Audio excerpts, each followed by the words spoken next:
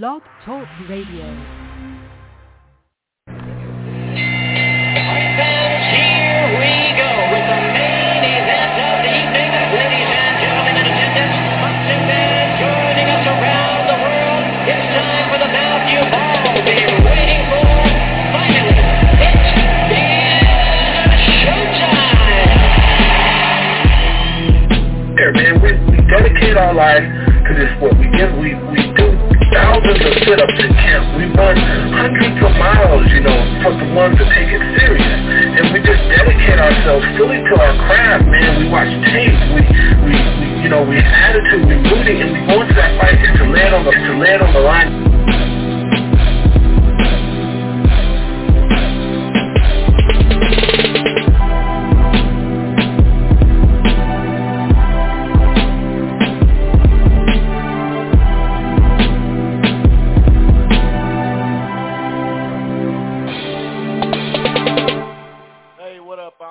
Fans, this is the Rope-A-Dope Radio Podcast. I am your host, Chris Carlson. You are live with me on a Sunday night. I know it's kind of random. I'm leaving town for a couple of days, the last little hurrah of the summer. So I figured I might as well just not wait until Thursday or something to do the show. We figured we'd just do it tonight. Anyway, we do have a lot to discuss. It was a busy fight weekend. I just got done watching, like 3 fights in a row from yesterday. Didn't get to see every last one of them that was shown, but I got the gist of it. That's for sure. I got the main stuff. The one I got to go back, well, there's probably more than just one, but Badu Jack. I didn't see that fight, and I heard there was some kind of weird end of an extra minute or something like that. I don't know. I need to check that one out. But other than that, we are going to start in the ring per usual.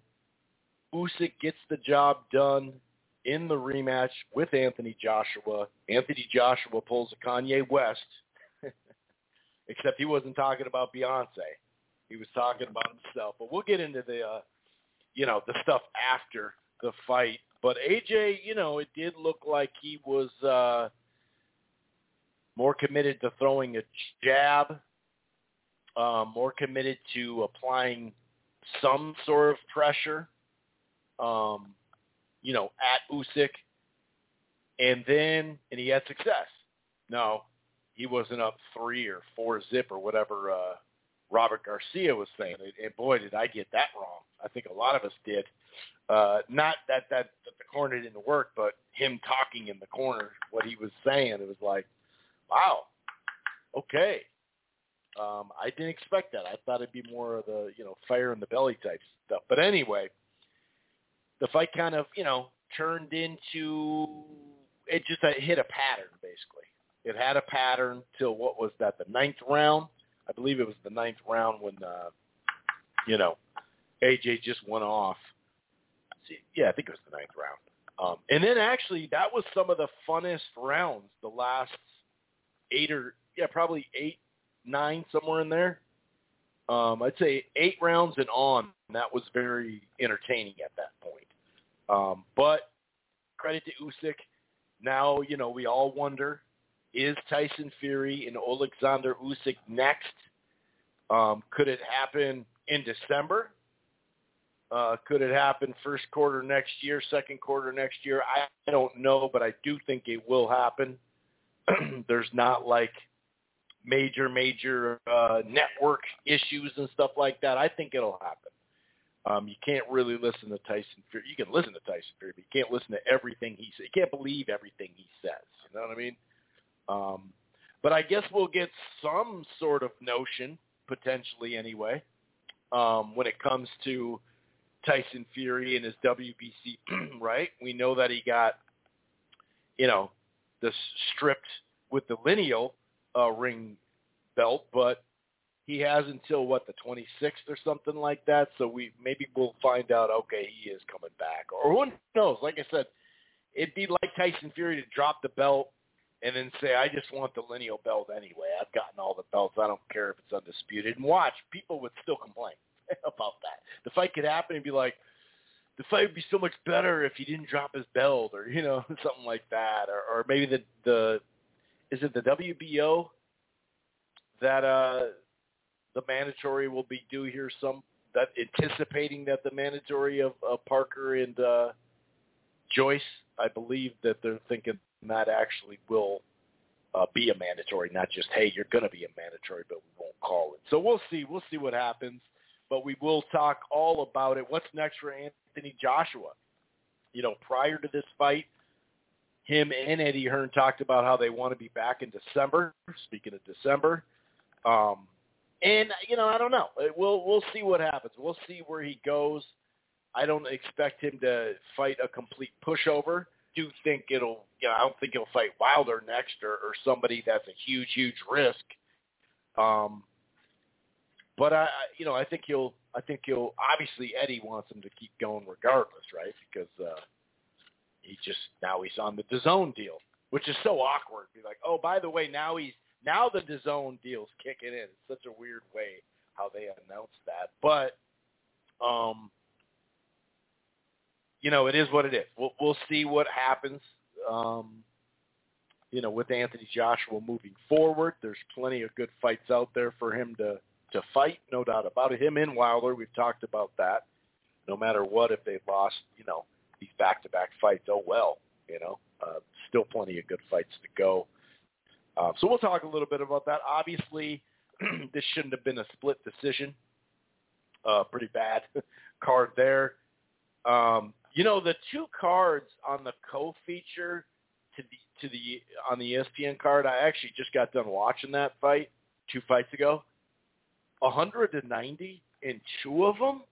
Oh, my. I know dude's from the area, but wow, dude. Holy shit. Like, I thought, what was it, 7-5? Was it 7-5? 7-5 or 8-4? I think it was 7-5. Anyway, the Anthony Joshua card that, that's bad as it is, but 190 in an otherwise very close fight, that was ridiculous. So we're going to get into it. We will talk a little bit about the boogeyman heavyweight on the undercard that everybody swore up and down that everyone was ducking and all that. We'll talk about that fight that actually, although it had long stretches of like, wow, they're gassed and nothing's happening, when something did happen, you could clearly see something landing big. That's what kind of made that heavyweight fight more entertaining than I guess you could say maybe on the surface, because there were long, spans of during the round where it would be two guys gassed, looking kind of ugly, but turned out to be a very competitive fight and had some drama in there as well. But yeah, then we'll wrap up some of that ESPN in the Showtime quadruple header as well. Pretty good fights over there. Lipinets really handled business, 140. Now, we know Figueroa's been out of the ring for a little bit, and these last few years, he's been out of the ring more than inside the ring. So that I'm not trying to make too much of a big deal of Lipinets getting this dub. But he got it, he got it fair and square. I mean, he did his job. He was the favorite going in, and, he got the job done. And the one thing I'll say is the 140-pound division is better for him, and we knew that already because we had previously seen him there. And also at 147, it just, it was just a little too big for him, in my opinion. I think 140 fits him a little bit better. Hector Garcia had some competitive rounds early and late, but, with Rodrigo, was it Rodrigo? Who's, I can't remember. Gutierrez, that's what it was. Roger Gutierrez. Rodrigo, what the hell am I talking? And then Pueyu and Akhmedov. I mean, that was a good-ass fight. We kind of knew on paper that fight was going to pop, and it definitely popped. We do have a little bit of fight news that we'll get to later in the show. We had a lot of talk and debate and a variety of stuff last week, so we didn't get to the fight news and the boxing Twitter stuff. I did get a couple messages of that. Sometimes, you just don't get to everything that you say you're going to talk about in the show. But we will talk a little fight news and whatnot. I got a couple of boxing Twitter, part of the boxing Twitter segment that's kind of fun. But yeah, we're going to talk all about it in just a second. If this is your first time listening to the Rope-A-Dope Radio podcast, welcome. It streams live right here on blogtalkradio.com/Rope-A-Dope Radio. You don't have to go to Blog Talk and Rope-A-Dope and download the show there or listen to the browser if you don't want to. You can find the platform in a whole lot of places, including Apple Podcasts, iHeartRadio, Player FM, Spreaker, Stitcher, Google Podcasts, Amazon Music, TuneIn. We actually get a decent amount of listens there. While you're at it, why don't you head on over to thegruelingtruth.com. And one more thing. If you're thinking about cutting the cord and, or you have and you're not quite happy, I got something for you. It's called DirecTV Stream. Right now, for a limited time only, the prices are starting at $49.99 for 2 months. So it's a pretty damn good deal to check it out. That's a savings of $40 over 2 months. And then, if you go to the Choice or Ultimate package, right now it's $64.99, and they're offering, a variety of HBO Max, Showtime, Cinemax, that type of show. I said Showtime, Cinemax. One more in there, Epix, I believe it is. But they do that for 3 months, so you're saving $140. So you should definitely check it out. I think Showtime right now on this platform is only $11 as it is. That's DirecTV Stream. All right. So I'm going to break down what I thought of the fight, and then we're going to bring in John a little bit earlier than we normally would, and we'll kind of talk our way through, because we do have a variety of stuff to talk about. A lot of it's inside the ring, obviously, but a whole lot of, what's next. But we had so many cards last night that, we got to kind of get to them. The first round, not a ton going on there. Usyk, he landed, I remember that up jab that he landed really well kind of later in the round. He landed a few left hands to go with some jabs. Both guys were jabbing right away, not landing too much of any importance. I did get Usyk the first round, though, because even though AJ did, I think, 2 body shots, he did land some decent shots there. Then I thought AJ won the second round. He was finally throwing the right hand along with the jab, whereas Usyk was mostly jabs in that round. But there was like 3 or 4 right hands that landed to the head and a couple more body shots too. So it's like, okay. And then the third round was a 2-way round. Early and mid, AJ was doing pretty good. He landed a nice right hook. Usyk could have stole that round, though, with late left hands. So that could have went either way. I did give the 4th, 5th, 6th, and 7th round to Usyk, and I really think after the first 3 rounds, not that, AJ wasn't doing anything, but it just fell into a pattern, like I said at the beginning of the show. The pivots after landing, counter right hand, lead left hand, jabs, up jabs. AJ was showing a little bit more head movement at times at the start of the fight. He was dropping levels and everything like that, changing levels. But, like I said, I thought he was a little bit more dedicated to his jab, but that kind of fell away. And, sharp body punches by AJ and Usyk at times, actually. And I just thought in those, the quick little combos, and then he dipped, or just better shots overall, it was just less and less pressure. AJ would have these little moments, a lot of times like combinations of the body, and he'd have these little moments, but he found himself in front of Usyk more and more without that jab and just squared up, kind of like the first fight. And he did jab in the first fight. That's really the only thing he did of note beyond that really big round he had. I mean, he won rounds. I'm not saying that, but it just kind of fell into the similar, I should say, not the same, but there was a round like the 7th round that he was outclassing him at that time, and he would make him miss, make him pay. And sometimes what I did like is AJ, not just the jab, but throwing the right hand to the head and body. And sometimes Usyk would come come up real close, land a couple of good punches, and on his way out, you would see AJ throw that right hand, whether it landed or not. He would do it, and especially like in the first part of the fight. But then Usyk got wise, and sometimes I remember there was a couple of moments, a couple times throughout the mid-rounds that Usyk would try to come up and land, and sometimes he'd land or miss, kind of dip out even more and use an angle because he knew that right hand was coming, and then he'd follow right back up and land a punch. So, like I said, that's what I mean by like kind of outclassing him in spots, not for the whole fight. The 8th round came around. The fight changed back to, being two-way. Like that was probably, the 8th round was probably the funnest round of the fight at that point. AJ had a sustained body work, the check hooks, and just hooks in general. Usyk had such a great start in that round. The combination pivots, all that was a close round. But then obviously in the 9th round, AJ, the body attack right away. And some roughhousing. He brought pressure, combination, body attack. And then there was even that moment where he was on his MMA kick, and he was like punching him in the top of the head. I was like, oh my God, AJ's roughhousing? Okay, AJ, let's see this, and like even in that follow-up round, there was a huge right hand he landed midway, but it didn't matter. It didn't matter,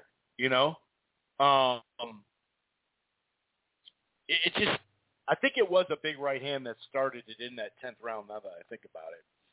And, he followed up, and he looked like he was really trying to apply some pressure, but then whether he got hurt or tired or whatever, but he just, he all of a sudden wasn't able to follow up as much. And Usyk, I thought in the 10th and especially the 11th round, that in and out, once again, on that outclass thing where he's just beyond like little short rallies of AJ, he's just beating him to the spot and then, evading him as well. And you see, I liked what I saw in the 12th round from Usyk right away, right out of the gate, very active, never let up, beyond a couple of decent spurts for AJ in that 12th round. I gave it to Usyk. So overall, I had it about 8-4. And I was closer to 9-3 than 7-5, but I had it 8-4. One of the scorecards had it 116-112. The other had it 115-113, both for Usyk. And then that 115-113, that was kind of wild. That was a little like, nah, he didn't win 7 rounds. Am I right there? Was it 115-113? I believe it was. Or was it 115-112 and they had a draw round in there? I don't know. Of course, it would be a little different score. I don't know. But either way, I didn't think that the scorecard, should have – no scorecard should have favored AJ in that fight at the end of it. So he improved minorly, But like I said, the mid-rounds, whatever the reason is, it's a lot of it has to do just with style matchup. You just, the footwork, the counter shots, the activity, like just making them pay. Those check right hooks or lead right hooks. I mean, he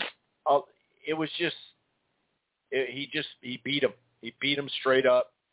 And like I said, you saw some minor improvements out of AJ, but it just wasn't enough. And like I said at the top of the show, I and a lot of other people were wrong about Robert Garcia because even, it wasn't a given that AJ won the first 3 rounds. It wasn't just, it's 3-0, it's 4-0. It wasn't like that. No, if you want to give him 2 out of 3, that's fine, whatever. I'm just saying he didn't win all 3, you know what I mean? And right off the bat when Garcia said that, I was like, oh, okay. All right, well, maybe he's trying to give him confidence in like, okay, he likes what he's doing with the jab. He likes how he's following up with the right hand. He's just giving him, hey, these are your rounds, But then later, and I'll say this, we didn't get as much sound as I would have liked out of that corner, but you're up in the fight, you're doing this, you're doing good, keep doing it, you know.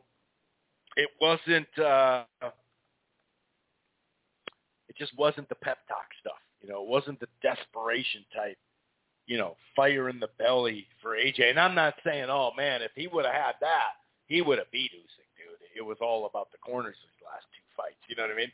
But it did kind of surprise me. Now, as far as the strange behavior at when the fight was over, you know, first you had him, he threw the ring belt out. I think it was ring and WBO or something. I don't know. I think it was the WBO in the ring.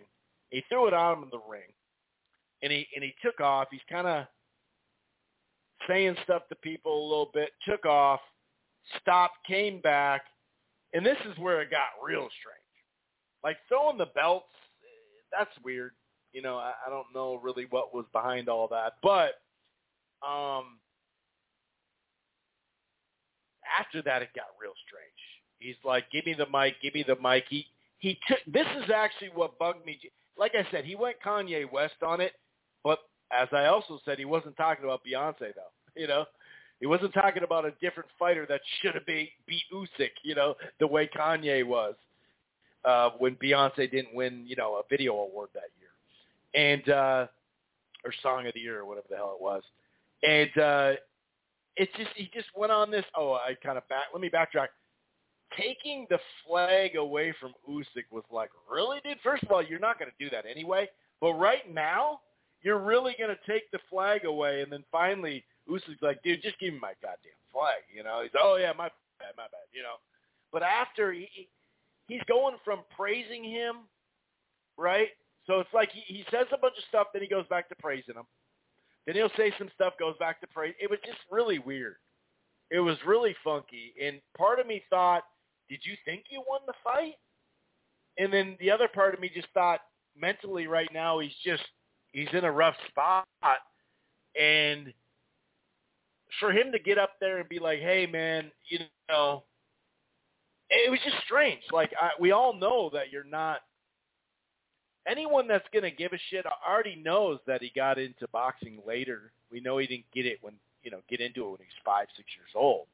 So he's saying, oh, you know, I didn't, you know, and then he's bringing up, you know, I'm too big to punch in combination, and he's bringing up greats from the past and throw a combo like this guy. Well, I'm too big. It's like, well, Tyson Fury's pretty fucking big, dude, and guess what?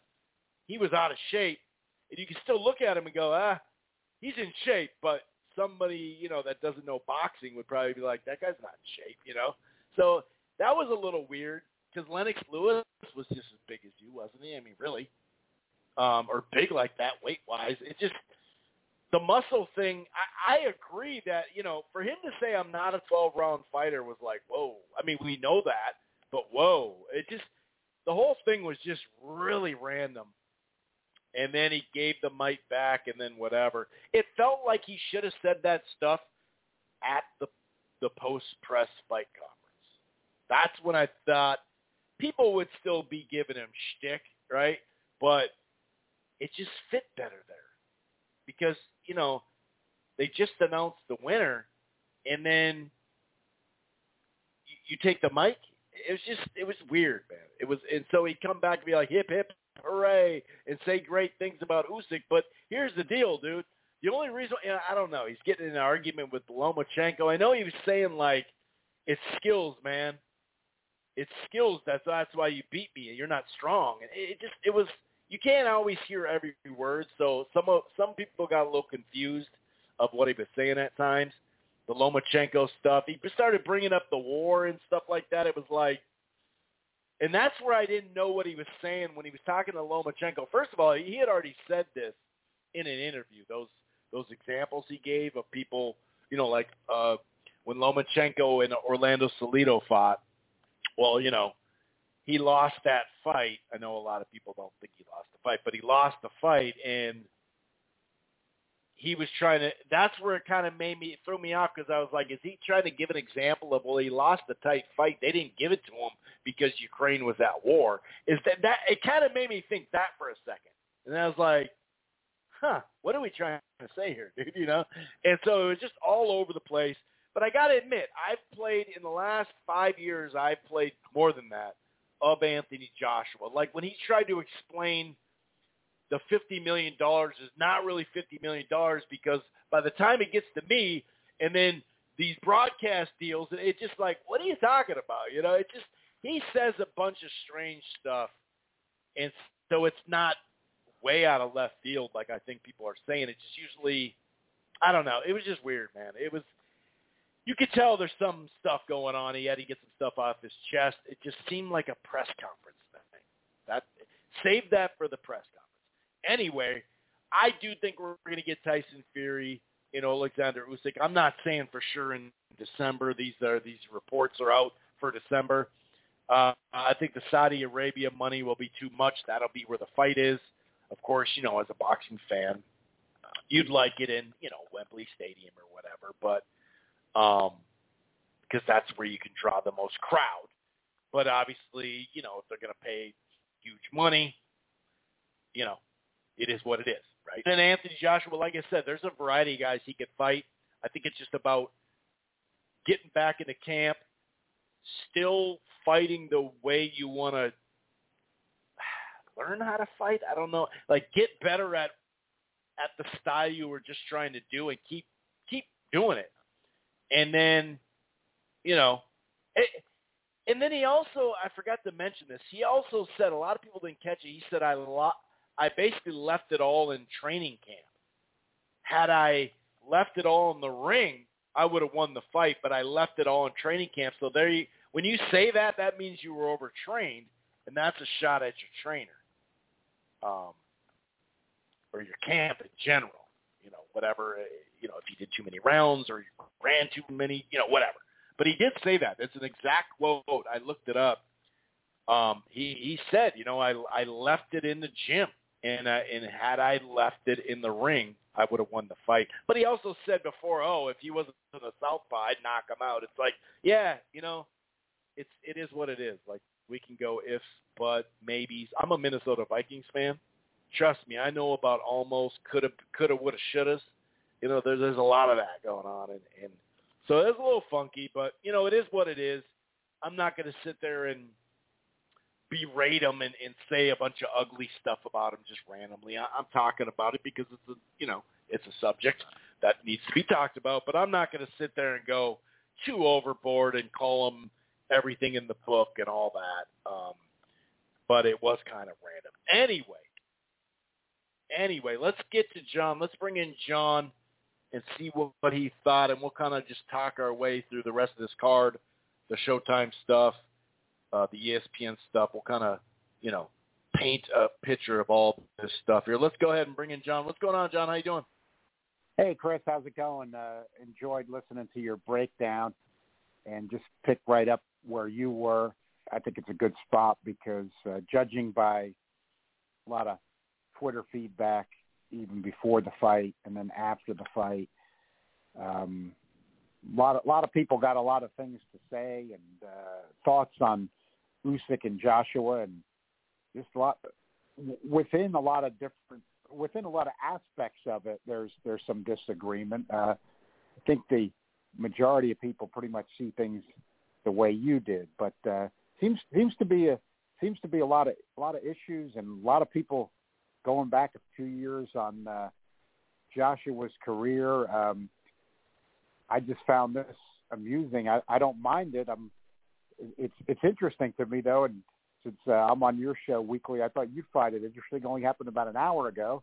Mick Conlon went 3 years into my tweets talking about a debate we were having about Usyk Joshua after Usyk had just fought Gassiev. So Mick Conlon actually had some pretty good comments that I didn't remember. I do remember that night watching the fight, and then I think if I recall, I might have had a couple of beers after that, and didn't say anything though I wouldn't have said, but sure, it did with my. But I think what it reminded me of, and which is part of this debate we're getting to, and it's really just what you left off with. I mean, it probably a good place almost to start it out is, you know, I think maybe with this, and all people have different opinions, but I mean, I think with Usyk, he's really good.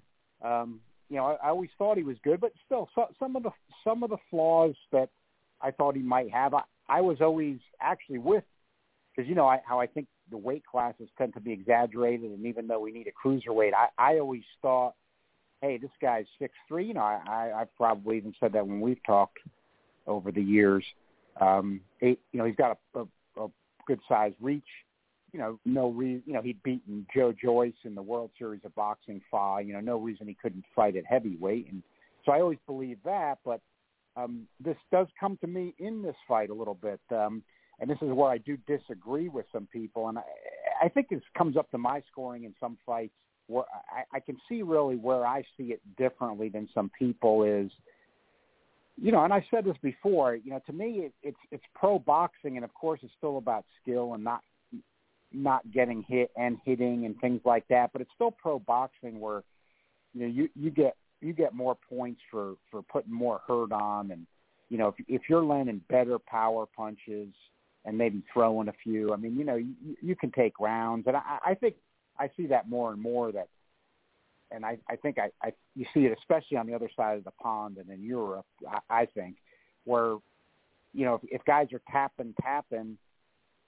There's people that just give. This is my view. There's people that just give them the rounds.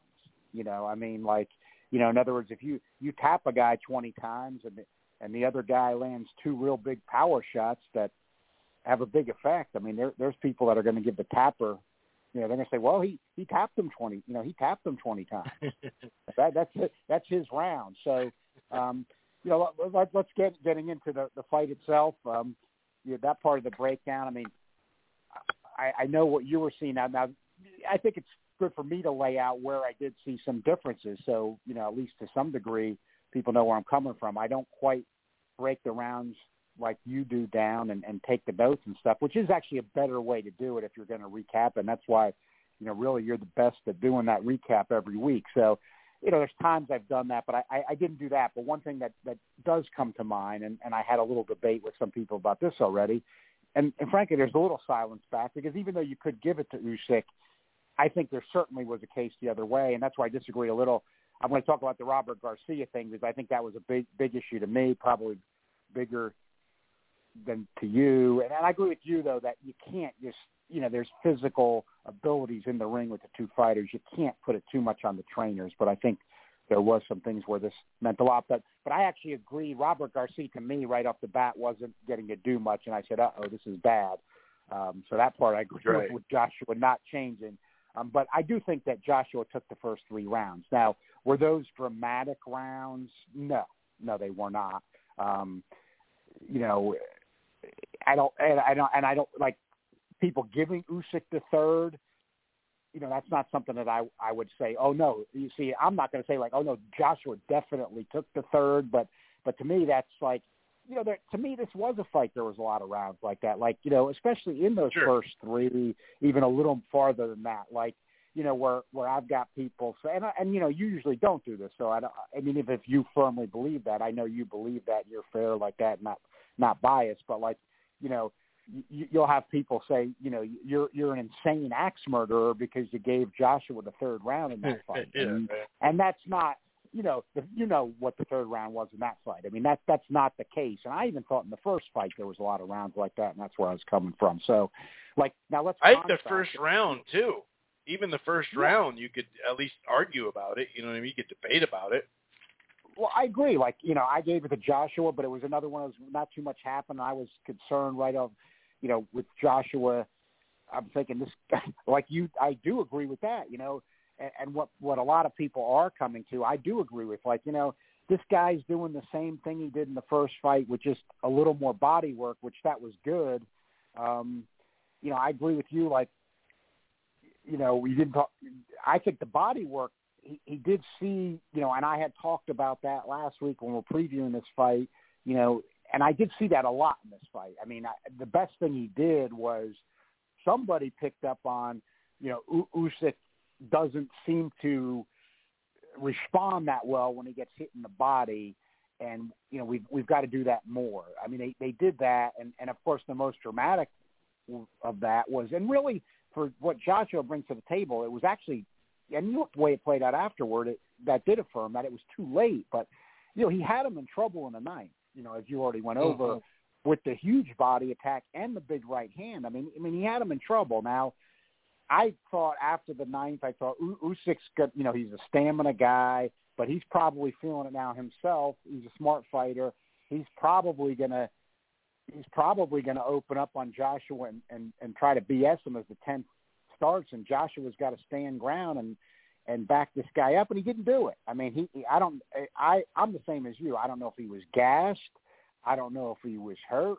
I don't know if it was his mentality. He really doesn't want to stand and trade with you, even as big and powerful as he is, and that's it's actually ended up being one of his big problems to the beginning, because this is not an excuse but a qualifier I put out because it really mattered to me, and I was having a little trouble reading it. Now, in fairness to some others, some picked up on these signals, and in fairness, I think they were being fair about it. Like, here's what I'm getting to that came to me right in the corner right after the first round I was looking for, and as you led into the fight. Joshua was doing this big trainer search. He made a big deal, but he didn't hire anybody new for months. Then, he comes up with Robert Garcia. So, initial debate I agreed with was, does Garcia have enough time to even do anything? And I did agree he can't do anything technique-wise. It's too short after all this time. But I think Joshua was lacking in strategy, like we've talked about and you talked about when you were talking about it in the first fight. I thought Robert Garcia could do that if he was the voice. I mean, he's got the knowledge. He's developed enough fighters. He's been in enough big fights. People say he didn't work with heavies. Yeah, matters, but you know what? Emmanuel Stewart didn't work with a lot of heavies before he started getting with Klitschko or Lewis. He really didn't work with anybody, right? Basically, So I never thought about that. Yeah, yeah. I mean, that was a new thing for him too. Now, then some people say, not mentioning that part, but it took a little while to develop. I knew that might happen. But again, I'm looking at the strategy. The Joshua strategy was really bad in the first fight. So, as you saw, I went, saw the weights. I thought they were both pretty close to optimum weight, and I thought I gotta, I didn't like how Joshua finished the first fight. I was kind of disgusted. Thought, well, Usyk's going to take him if they fight again. But then Garcia came in. It was late. I thought, I'm going to give Joshua the benefit of the doubt. If Garcia is the number one voice and he listens, I think he can win. I think he can win it. I think he can, and Garcia to me would have him going for the KO. So I'm thinking, he can do the body attack like he did somewhat, but I agree with you, not enough improvement. But what I was horrified with, just as an observer, after that first round ended, is then I see Fernandez, basically the lone lead voice in the corner, and I was like, you got to be freaking kidding me. I was, this was me. I was like, you got to be freaking kidding me. This guy, and that's where there were some British fans who I think correctly were saying, this is Joshua. This is a guy who cares what everybody else thinks, and it's window dressing. And that is then what you kind of saw. Garcia's kind of secondary role, throwing in a couple words, but not much else. And I agree with you on the DAZN coverage. That was an important part of that fight. And there were some people, I can't remember if it was Mark Ortega or somebody else that did say that before the fight. It might have been another guy, and Ortega was saying something like that, but said, seriously, you got a problem with those AutoZone commercials. They're going to not let you hear exactly what Garcia is saying in the corner like you need to. And that's just what you said. I mean, there you are, then like the next round, you got an AutoZone commercial in there, but you could see, Garcia was trying to get a little in, but he wasn't the guy. And then I started thinking the night before the fight, this is picking, but, you're looking for signals. I was trying to be optimistic, but then when I saw how the fight was playing out, there was a little clip that got put out on social media of a guy who was interviewing Robert Garcia, and Robert Garcia was kind of like, he was trying to be positive, but he was kind of like hinting like, I train punchers. I like them wearing the Everlast MX glove, but, Joshua wants to wear the Grant. That's what he's comfortable with, so, that's good. And I'm thinking, it was almost like a backhanded way of like he's saying the guy's not. And I don't think the glove thing matters much, if at all. But he wasn't answering the full question, and I know exactly what you're talking about, because even when they went in there, like they're saying who's going to be the voice, he's like, well, we're on the same page. So we're on the same page. That's all that matters. And then so after that, right, you got it exactly right, Chris. So after that first round, I'm saying, oh, no. I'm thinking of that clip. I'm thinking Garcia coming in late, Fernandez still there. And I'm thinking, oh, he just took McCracken out as window dressing. He's not. And he didn't, he was going to do it the way he wanted to do it the first fight. Because I'm really thinking, and now when you see that, that's Joshua. You know what I mean? Like, he's thinking that's what he's going to do, and being stubborn. Although McCracken seemed all with it in the first fight, and, Fernandez. So, it's even then hard to tell. But it wasn't Robert Garcia. We could see that. So that's not excuses. I mean, that just happened. So, obviously they did. And we also had a clip that somebody had put out about 2 weeks before that. Now you got to just add it up, where it was the pad work and Garcia was nowhere to be seen. And some people were bringing that up there, like, John, hey, here's a pad clip. Where's Garcia? And, you're trying to be optimistic, thinking like, well, maybe he just wasn't doing the pads that day or something. But Garcia obviously wasn't playing a big role in this. That, to me, was really bad. But I got to say, I thought Joshua, it was kind of like, and some people do agree with this, and I think you do too, like, the first fight, he was doing the body better. Now, I think, like you pointed out, I think he might have even done the jab a little better in the first fight than he did this fight. Yeah, he landed more. He was more successful with it. Yeah, it hurt him a little more, because that's when Usyk was playing with the nose. And Now I agree with you in this fight, and you had said it, and I was watching some old Joshua clips after that.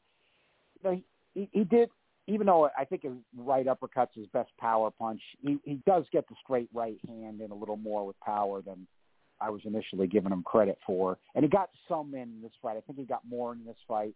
He tried the big right uppercut. I actually counted because I think it's his best shot. It is, if he does hit you with that shot, it is lights out. I mean, I think that's still there. It just but that's looks where the strange. I don't know if it's the angle or the distance. I think it's the distance, but you are right. When it lands, it's big, but, man, when he misses, it just looks robotic. Yeah, and he was wide open. That's what I'm getting to. Like, that's hard on a southpaw. He forces it, and that's why he is wide open when he does it. He was in this fight. I mean, he did it like twice, and I'm like, dude, that's why I was like, dude, he's wide open. But I think you got to point out here about Usyk, again, with what he's actually bringing offensively at heavyweight especially. I mean, I'm thinking back. I don't even think he dropped Chaz Witherspoon, did he? I don't think Witherspoon was completely out of shape. I mean, he stopped him, but I don't think he dropped him, did he? Because why I'm pointing that out is, you've got these extreme Usyk people saying, like, what are the greatest heavyweights of all time and stuff. I don't think he's got a knockdown at heavyweight. I mean, and he was going to stop him within 3 and 5 and stuff like that. I saw a lot of that. Well, that's why one guy I didn't even want to address, who was saying, like, he's a clown, but you picked Joshua, and this guy was one of those guys saying what you said, like, Usyk steps it up and blows him out within 7 this time, and it's not even worth bringing up, but I'm thinking, like, dude, it was to me, because I don't, we'll get to it, but I'm in the minority here, but I'm going to say it because I believe it. I mean, I don't think the Feldman 115, 113 was an outrage to me. I'm in the minority, but I don't. But I don't think, to me, this was like a 115, 113 Usyk, just so you know where I'm coming from. 114, 114, 115, 113. I mean, that's what I thought. I mean, I thought, Usyk did come on winning some of those rounds. I gave them to him, like you had described with his stamina, his game. He picks it up in the second half of the fight. That's his game. Joshua had a big night. I agree with the people. I saw the same. I mean, Usyk bit down in the 10th. Joshua did not respond for whatever reason, and that was a huge moment in the fight, no doubt. If I recall, I think I agree with you then in the 11th, and then, a lot of people are saying Usyk definitely in the 12th. I didn't see it that way, and I think a lot of this, again, it's the pity pat, and I mean, He did have Joshua in trouble scoring points. 12th the first fight. But, yeah, just the point scoring, to me, that's like the amateur sport. And he's one of those guys that had hundreds and hundreds of amateur fights. Obviously he's winning in the pros. He's adjusted. And, you and I both agree. I mean, he's a different type of boxer in terms of he's not boring. He'll get aggressive at times. And he doesn't run around the ring or anything. I mean, he just uses footwork, stays relatively close. One thing that you saw that I see, and I haven't heard a lot of other people talking about it, but after seeing this fight, I believe it 100%. And again, I'm thinking if a Robert Garcia is the lead voice, this is the types of things I think really could have made the difference. Not that a trainer usually makes that much of a difference, but I thought it was close enough it could have. Based off the scorecards, no matter if people agree with it or not, I mean, it for sure, like, it definitely is that way, because if he just pushed a little bit more in one round, you're looking at a split draw, and if he pushes 2 rounds, he wins the fight.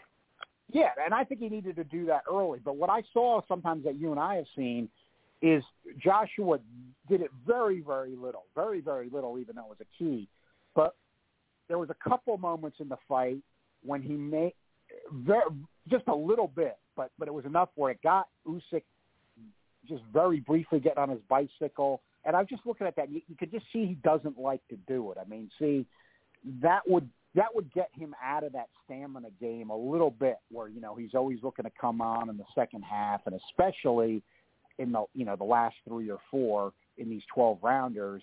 But instead Joshua was like waiting on that. It's kind of like what you said when he was, making all the statements after the fight about conditioning and things. Like, I could see, if you're Anthony Joshua and when you're his trainers, I mean, you don't want to leave the guy so exposed where he can't go 12, but, his strategy can't be, I'm going to come on in the second half of this fight. I mean, and it seems like that's what not even coming on, but like both fights, he just wanted to be around, like for the 12, like boxing 12. And he's even admitted to that some, and just not the way to go. He didn't have to be all wild or anything, but you got to back Usyk up. I mean, what drove me crazy watching Anthony Joshua in these 2 fights, I will say this, and this is where I think he lets Usyk be even more effective than he has to over these 2 fights, is that's what Joshua, even though he didn't have the big amateur career, was a gold medalist, but in terms of amateur fights, but still, I do see that amateur part of him still come out. Like, do you see Usyk's not a big puncher, and do you see as a heavyweight at the very least, and do you see in these 2 fights, 24 rounds, virtually every single time that Usyk makes a move to him, he backs off to defend.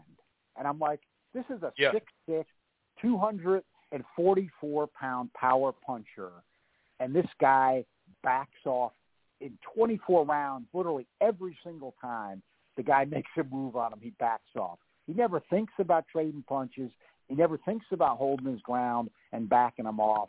And that really is a lot of the difference. And that's what I was looking to Robert Garcia for, because that's where you do have some schools of thought with, different regions and countries sometimes. And let's face it, most guys, not all, but most guys do come to the U.S. to train. I mean, they just do. Not all of them, but a lot of the top guys. And even, especially when they're prospects too. Maybe once they get the money, they don't. But they do, like, they want to be in a lot of different camps and stuff like that when you're younger. So. And like, and I'm not going to defer. I'm not going to divert to it yet, because this, like I said, there seems to be a lot of discussion and a lot of people that want to discuss this Usyk, Joshua, and these issues. So want to stay on it. But like an example, different level of competition, different fighters and stuff. But look at Callum Smith sticking with Buddy McGirt for 2 fights and blasting people out. And I can tell you why it mattered in this fight with Borderleek Saturday, because you heard McGirt right in the corner keeping on Callum Smith saying, I want that left hook to the body. I want that left hook to the body. Now, why did that matter? When he blasted him with that left hook to the head, it started with the left hook to the body. And Sure. that's what I'm talking about right there, that kind of a thing. I mean, there was none of that in Joshua's corner because Robert Garcia was pushed off to the side the way this setup was. He wasn't the lead voice. And, you know, I do think there would have been things like, let's say Robert Garcia was the lead guy and, you know, he was just getting to implement everything he wanted to do. I mean, you got to figure he'd have Joshua trying to back him up, more left hooks to the body. And the left hook to the body when Joshua threw it was very effective. It was extremely effective. I mean, he was hurting the guy. Chest, I mean, stomach, liver, whatever. Just throw a punch to the body and try to put them together, you know. And it was working. Yeah. Every time he did it, it worked. And when he comes at you, don't back up to defend. You know, I mean, don't keep backing off to defend. Doesn't mean take shots, but it means don't back off to defend. You know, if you got to keep your hands up or whatever, just don't back off to defend all the time. And you know, I think there's things that could have been done there. You know, I do think it was a more entertaining fight than the first fight, and Usyk took more body damage. I think in this fight he did show. People were assuming he had it. I wasn't saying he didn't, but I wasn't saying he did. But looked like he was absorbing the head shots pretty well. I mean, he got hurt, but you know, Joshua is a puncher, and but he was getting hurt bad. I mean, he you know, you saw the fight, Chris. I mean, every time Joshua did commit to the body, I mean, Usyk was literally hanging on. I mean, he was hanging on. Well, and even that one that I forgot what round it was, somewhat early. I mean, we could call that low. That's fair, but it was the low. You know, the lower half of the belt. I mean, the belt line. Right. It was belt. It wasn't that low. You know, no, and also Usyk had his. You know, we couldn't see his belly button, so he had his trunks up pretty high. It wasn't Tommy Hearns late in his career. You know, up to his nipples, but it was high. So it's like that one.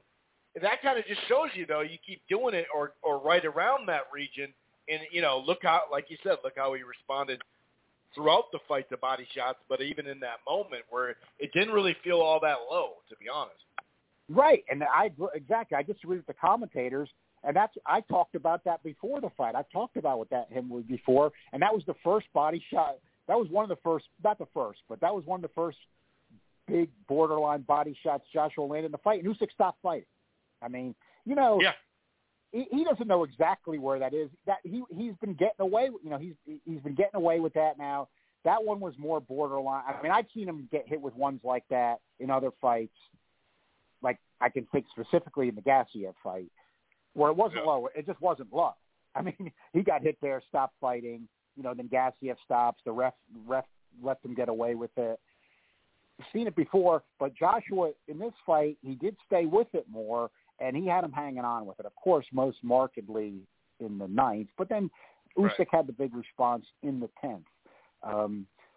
So, you know, I could see – this was the fight. I mean, I could see Usyk winning it. It wasn't one of those ones where, like, I'm saying, yeah, you know, there's no doubt Joshua won this fight. I did not think, like, seeming the majority felt that, you know, that the 115, 113 was out of line and, you know, then you see to me that over the top stuff of, you know, Feldman, he should be suspended and it was fixed. And you and I always laugh about this, Chris. The old we're gonna risk getting caught for corruption by having one judge when it takes 2 out of 3 to win a fight. I mean, makes no freaking sense in the world. You know, just none. So, I mean, whatever it was, you know, it wasn't that. So, and look. Well, especially when we had two 190 cards this weekend in a co-feature on ESPN, which was completely ridiculous, like way beyond anything. Like that was horrendous. It was a tight fight. You know what? Real quick, BoxRec, BoxRec Gray had a interesting point about Feldman. He said, I met Feldman before, completely normal person, plus, you know, go through the guy's history on BoxRec. Thousands of fights scored and a handful of ones that the public disagrees with. He simply swung 2 rounds the other way. Otherwise, with one judge, he aligned 10 out of the 20. And he said, if those are tweaked, it's a 115-113 Usyk win. and everybody's super happy. So Yeah. I it's not like a 10-2 Canelo versus Golovkin, fight one. Right. No, that's let's not. That's the whole thing about social media. It seems you just gotta. It's a hyperbole, echo chamber. Right. Let's sign the petitions. Yeah, that's a good point. But I like what you said about the echo chamber, and I agree with BoxRec's great. That's all I'm saying. And I will do some separation. Like, you and I both think a lot of times this stuff can get overrated, but there have been a few in, like, let's say the last 2 years that even I said, my God, like this is a little bit over the top. But this wasn't that. Like, and for me, that would have been like Maestre Fox, where Fox drops him, and he seems to be winning every round. Or it was an upset to me. I didn't expect it, but I got to give him credit, and I'd said it that one, like that Piccoli Yoka. I mean, to me, Piccoli was just giving Yoka a hellacious beating, and you got these crazy scorecards. Having Yoka right there. I mean, those to me are like, and like you said, I mean, even though I thought that fight was closer than people made out. I mean, right? You had like the Bird scorecard and the Canelo Golovkin won, but also watching going back on the pay-per-views, that judge got permanently suspended and never judged again. Even though I always been a big Canelo fan, and that fight intrigued me at the time. Like I thought Mayweather beat Canelo easily. And you had that claim. Those, like, again, if you want to yell about them, but you can't yell about all these when it's just like BoxRec Ray said. That's what I look at. I mean, it takes a little time to break it down. You break it down every week, but right, like you got to put those little asterisks by those rounds that could go either way, and then look back and say before you go crazy, like, well, yeah, there was two two rounds that if I'm really being fair could have gone either way, and if you swung them both the other way, you get that card. And to me, this was that kind of a situation, the way I looked at it. I mean, now it wouldn't have mattered in this fight, but and New York had tried to do that in the late 80s, but it kind of faded out. It just didn't catch on. In this fight, it wouldn't have mattered because Usyk had that big 10th and Joshua had that big 9th. But a thing that probably would help this if you truly use the 10-point must, where like if you had, well, let's look at this fight with Joshua and Usyk, you would have had like a 10-8 for Joshua in the 9th and then a 10-8 for Usyk in the 10th. In other words, what I'm saying there is, let's face it, this is the problem with current boxing scoring. The 9th round Joshua had or the 10th round Usyk had were nothing like those first 3 rounds you and I just talked about. But they're all 10-9 rounds. I mean, it's really doesn't make a lot of sense. You probably should be using the 10-point must more liberally like that, to have 10-8s, and then maybe you had a knockdown would be a 10-7 or something like that, or maybe not. I mean, you and I have been following boxing long enough. The 10-8 automatic for the knockdown is kind of relatively newer. Like, you go back 30, 40 years ago, I mean, if a guy got dropped and he came back and won the rest of the round, everybody made that a 10-9. Right. You never see that. Yeah, now you get looked at, sideways if you did that. That's what I'm saying. Or God forbid, like a 10-10, 9-9. You see that more in the UK. You do see more draw rounds in the UK. I'll say that. They kind of got the old school feel to it still. Yeah, that would be another way of doing it. Another way of doing what I said. Like you said, people don't like it. They go crazy. But would be, this actually wouldn't be that bad. The other way to do it would be with the current scoring system. You would maybe have those first 3 rounds of Joshua Usyk even, and then Joshua gets a 10-9 in the 9th, and Usyk gets a 10-9 in the 10th. That just as examples, that type of a thing. But yeah, I think Usyk, I think he took more body damage overall than the synopsis. He took more body damage than the first fight. Didn't seem to take quite as much damage jab. I had mentioned Joshua had to really stick that power jab, I thought, before the fight. There were some people that agreed with me on that. And then you did hear Chris Algieri say it in the U.S. commentary, which I think he was right. Algieri's getting better and better all the time. He said when Joshua, a big guy like that, flicks that jab, that's not really doing what he needs to do with that, and I agree. Especially got a little bit longer reach than Usyk. So, he missed opportunities there. But I just think not utilizing Robert Garcia was a huge mistake. Really just seemed he pretty much wanted to do what he did in the first fight and just maybe tweak a couple of things. And, it was almost enough, split decision, but it wasn't quite enough. And that's where, like you said, I think really with the way it played out, had you had a Garcia taking the lead and really calling the shots and listening to him in the corner, in this particular situation, it could have made a difference. But one thing some people were saying before the fight, wasn't sure if it was exactly going to make a difference his way, but it did, is, you did see a better mentality from Usyk than Joshua when you saw him, like, in the 10th just respond like that. And that was a moment where it was part mentality, Usyk's got a great volume, but still, you could see, he was in trouble when he went to the stool at the end of the 9th, and he obviously made the decision, hey, I gotta get on, I gotta do something at the beginning of the 10th, or this guy's gonna follow up on me. Yeah. And, he might get me out of there. And that was totally to his credit. That was maybe not even arguably. To me, the way the fight went, that was probably, I agree, that probably was the key moment. Now, I think then it got a little later on. I think Joshua did more than some people gave him credit for, but not as much as he should have. Just not quite as much as he should have, whether it was the stamina or whatever. And so Joshua didn't get beat up or anything. He's made a lot of money. He's 32, but who knows? Depending on the right fights, the right performances, maybe he could get back. I liked what Usyk said afterward. Of just give me fury or that's it, which I thought was a little comical. It showed the situation that's silly to me to talk about vacating Lineal because is Usyk retired then? He said, I'm only going to fight Tyson Fury, and supposedly Tyson Fury's retired. So yeah, he's retired, so you might as well drop that thing, dude. Put it up for grabs. Yeah, so do we put it up for grabs? Do we put that up for grabs next week? Parker Joyce. That's what's going to be, Parker Joyce. That's the new one.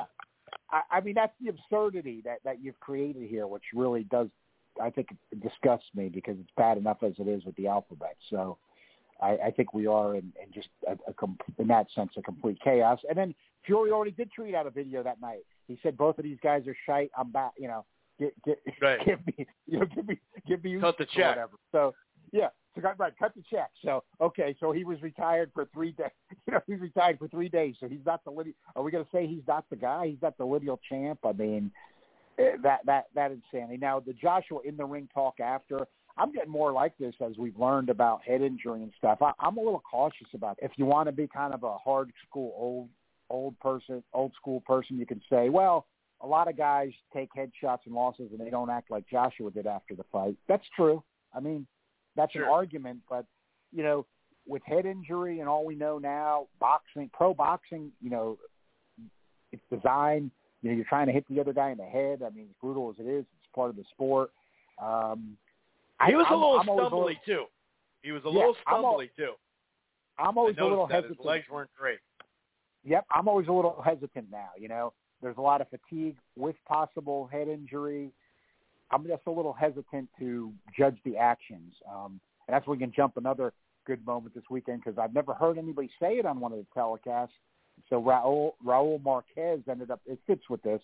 Raul Marquez ended up being the first to say it during the Figueroa-Lipinets when Figueroa was taking a hellacious beating from Lipinets and looked totally done, which I think he is. But, again, to Figueroa's credit, he had said before the fight, he's been getting counseling.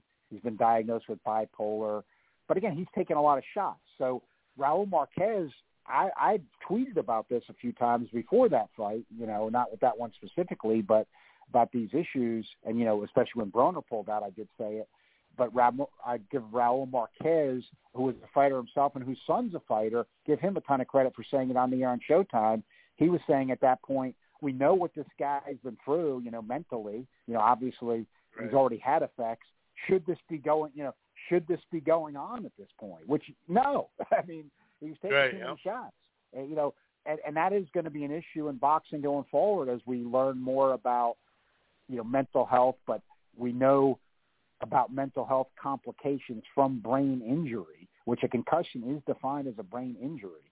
So, when I get now hesitant, we watch the sport. Obviously, we do love the sport, but, we learn more. And I get a little hesitant now, just like Marquez was getting to. You got a guy like Figueroa talking about he's been. I mean, it's good that he's been under counseling. Not that it happened, but he's taking care of it and stuff. But then he's in the ring. He's taking headshots like that.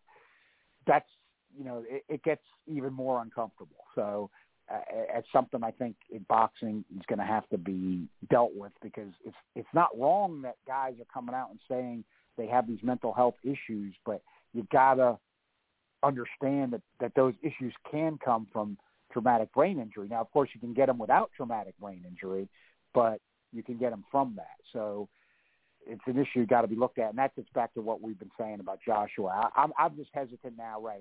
It's not that everybody does it, but we don't know. We've seen guys cry after fights. Again, not criticizing them at all, but I just mean that can come from head injury. So I'm not going to. I am in the kind of the camp there. I'm not going to judge it. I don't know if it came from that.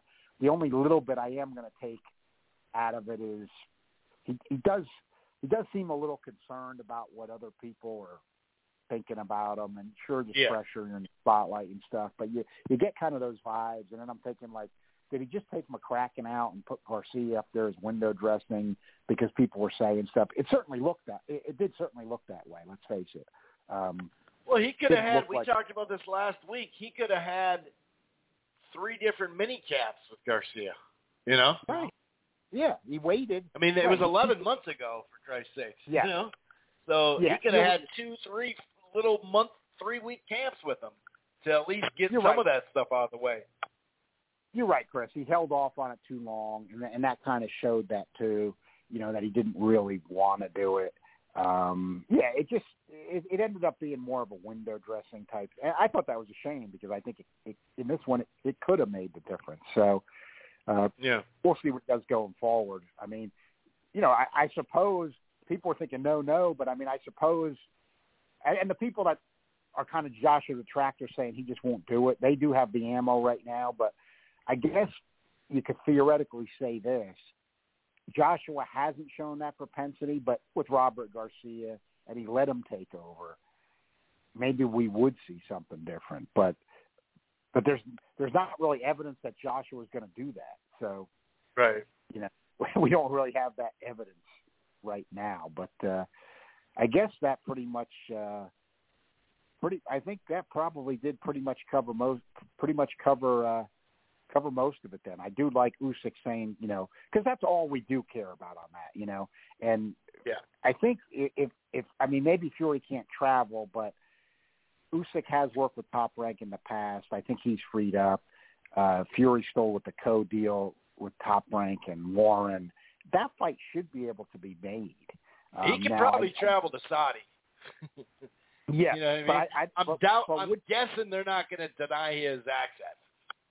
Right, but with that, I'm just thinking, would Top Rank, and I don't know if Top Rank would want to, with the U.S., they put a lot of money into Fury in the U.S., which they have. It's the truth. The promo, I assume the numbers never came out. I think we can probably assume the White Fury pay-per-view in the afternoon did poorly in the U.S., but I suppose, you hate saying it, but you got to be honest. It's not a big fight in the U.S. I mean, let's be real here. I know, it's true. It's true. I mean, we and everybody, and look, Chris and I are obviously into it. We're hardcore. We want to see the fight.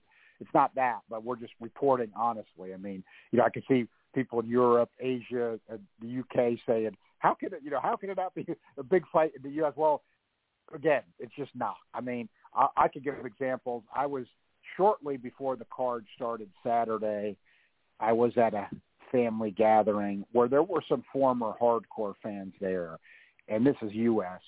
And not only weren't they like having the zone and going to watch the fight? I mean, they didn't even know what was going on.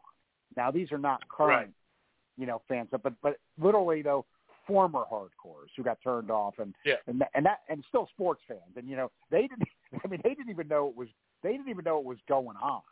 They didn't know it was like on in a few hours or that, like wasn't even taking place that day. So that's kind of where you're at. I mean, the zone in the U.S. doesn't have much reach. So, yeah, it got shown here, but not many people are seeing it. Fury's been built up here. I mean, you've got people know who Tyson Fury is here now, but it's just fighting Usyk. It's kind of, it's better than White. Yes, it would sell better than that, but I don't know. I mean, I just say that because with the money that they would be getting, I mean, apparently Usyk got $40 million for this fight. So, guys get used to it. You can't blame them. We know Fury's been getting that kind of money.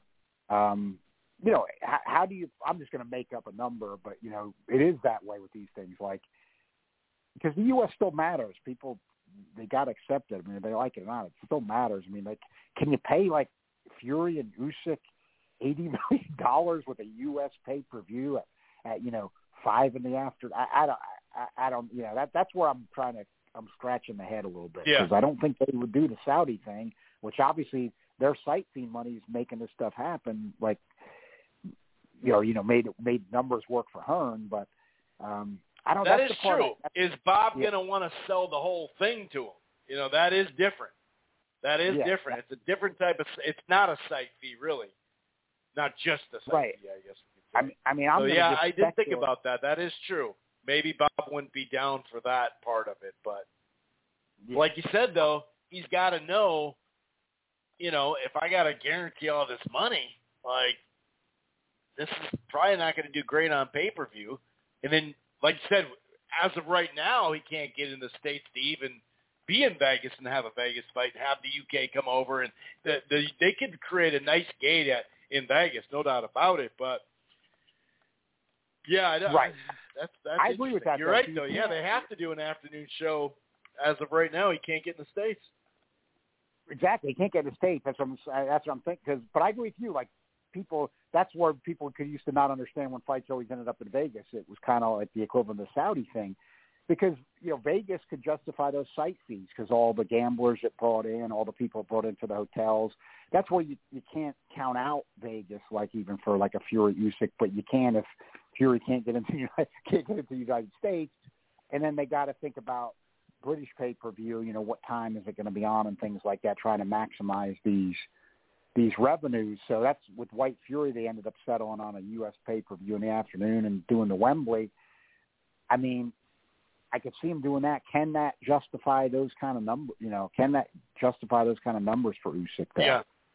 I don't know. I don't know how they work that out for those guys. That's kind of interesting. But I like Usyk saying, "Hey, just give me that fight." I don't want to hear about alphabet mandatories or any of that stuff. I mean, that's what I like that we didn't hear that. I mean, let's just have. And he's getting to the age where it's like, hey, like, why not? Like, if you can go out in the sunset, win or lose, going for undisputed, that's a pretty dope way to go out.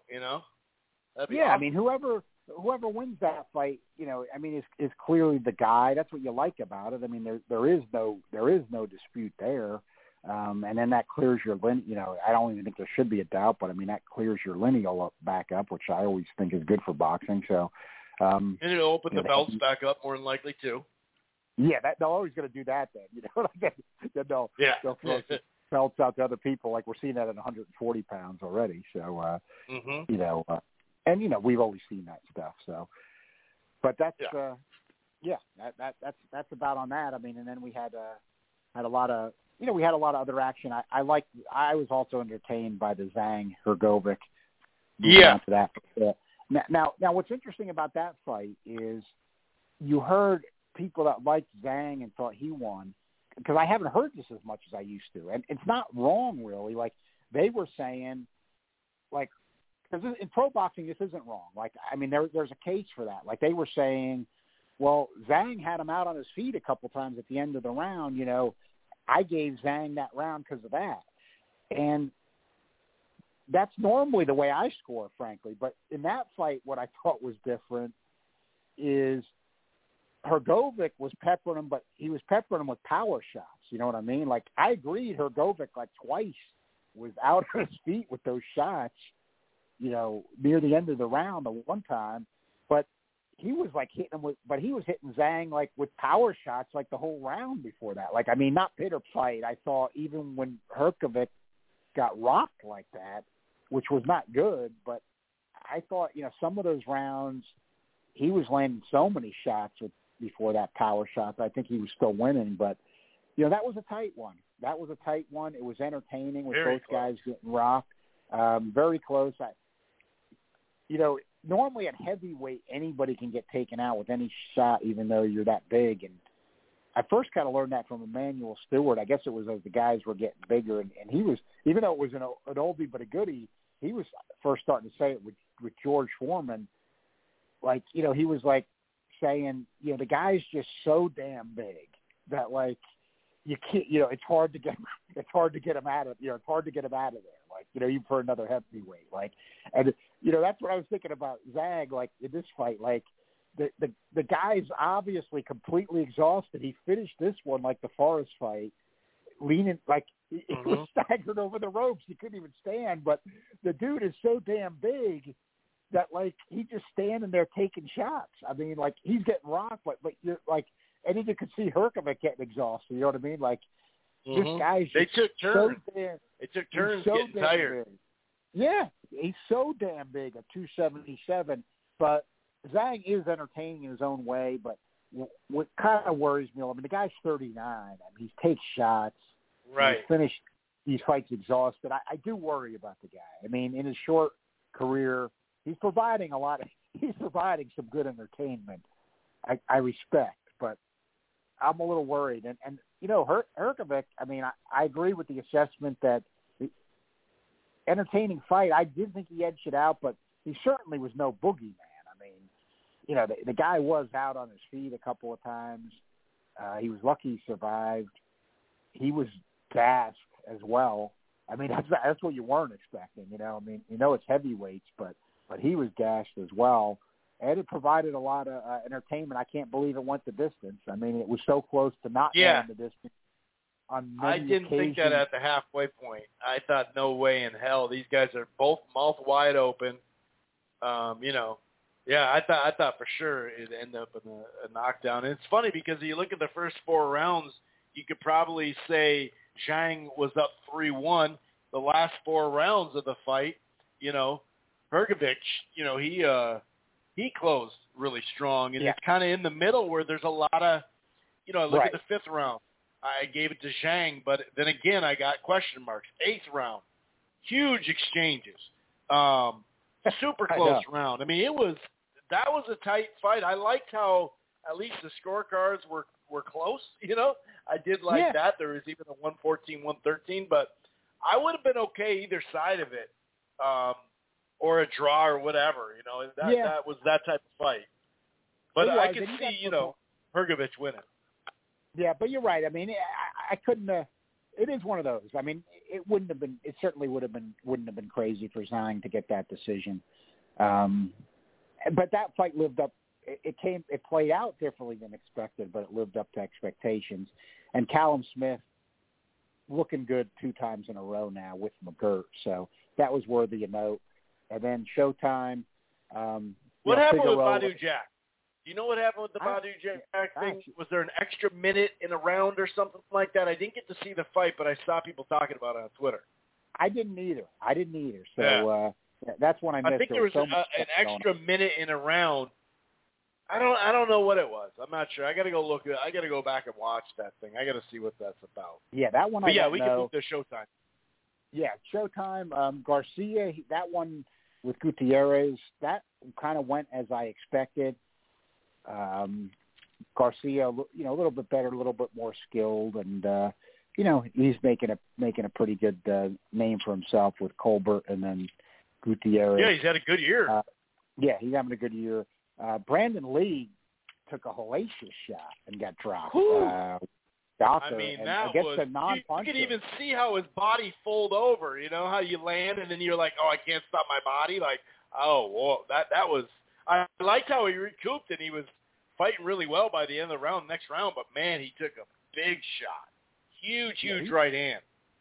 He looked out, and I really like him, and he showed a lot of guts coming back, but you do have to have – I think there, though, you got to still leave a question mark because Madera wasn't a puncher. So Lee did respond. He showed a lot of heart and toughness. But, you know, he got dropped so hard. I mean, if Madera was a puncher, then I'd probably like, well, he just got caught with a guy that can punch with a bomb. Got to leave a question mark. I mean, I like Lee a lot, offense. And then, you know, if it turns out that he just got caught just right on this one and he came back, like some people are saying, well, he showed he can get through. Yeah, because he was throwing that lazy jab. It looked like he was throwing a jab to then throw a left hook to make it look like a double jab. But, yeah, he got countered right over that jab. That was nasty. That was a really hard knockdown. That was a brutal knockdown. He was lucky it was at the end of the round. But, but you know, kind of got to see. He's been one of my top prospects, but it leaves a little bit of a question mark. Definitely not going to count him out, but I got to be fair.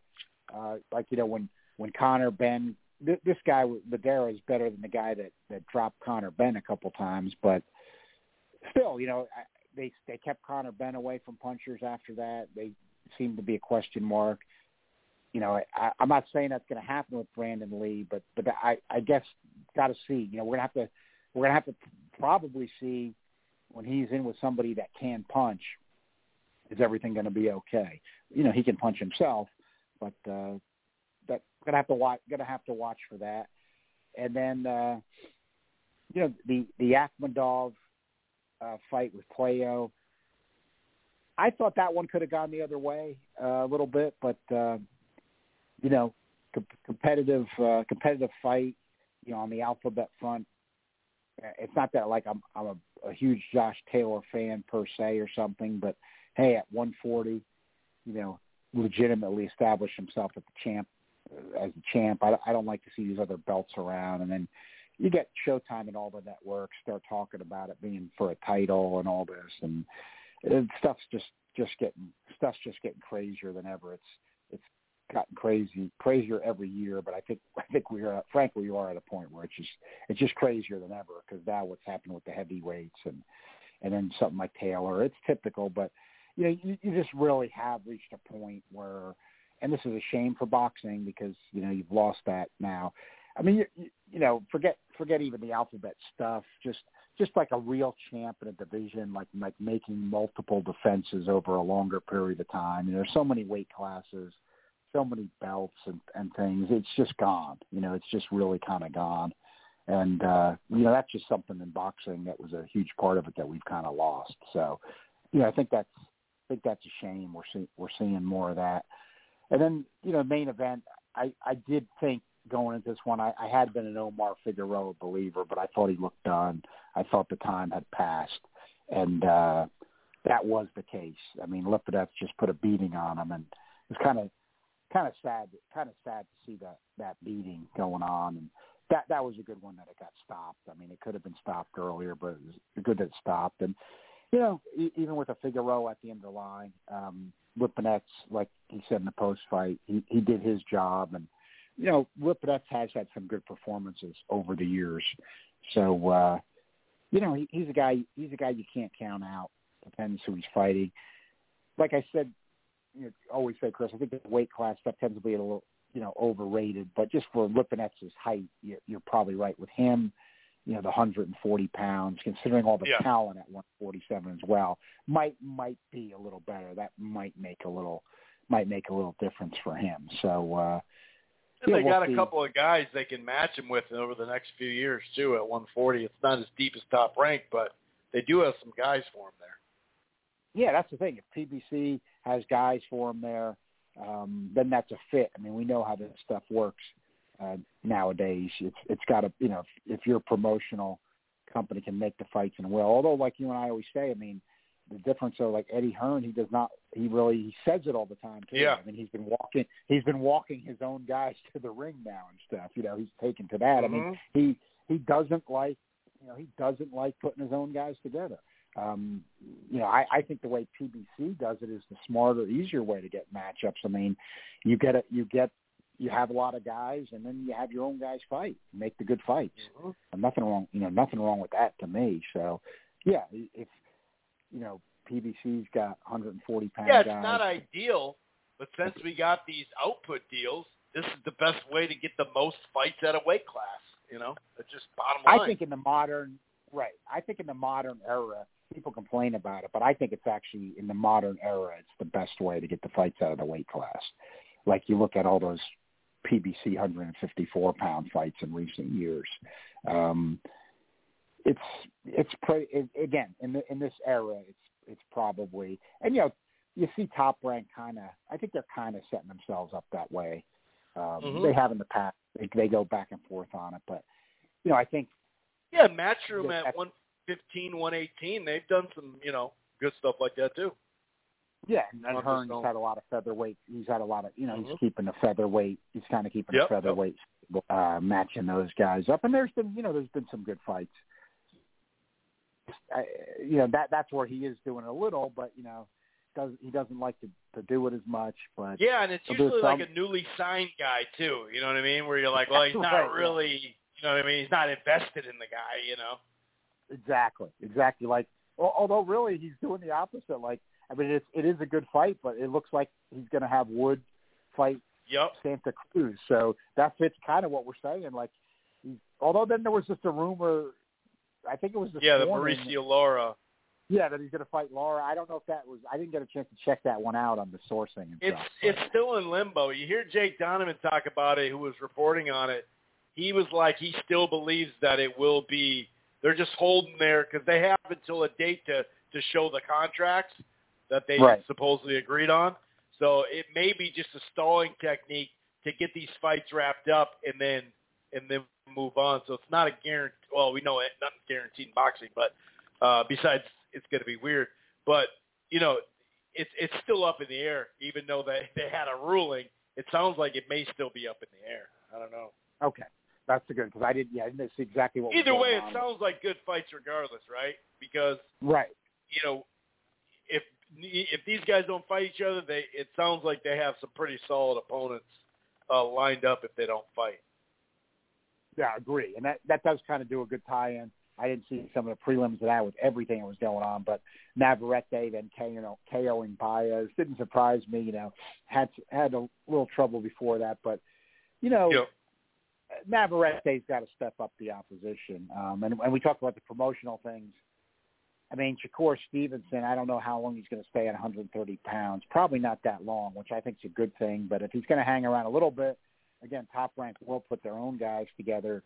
I mean, they might just make that Navarrete-Stevenson fight because they've got investments in both guys. They've got them both on ESPN.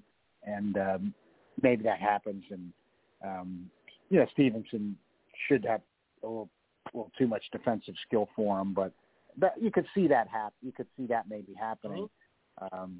Although, you know, they've got Dog Bay's coming off a solid win over Joette Gonzalez, a tight one, but solid win. So, and they've got it's open to show with it, and they've got Conlon. So I don't know. They could do some stuff there. So, but that's what's been good about those is they've been all ESPN. So that's been that's been a plus. So.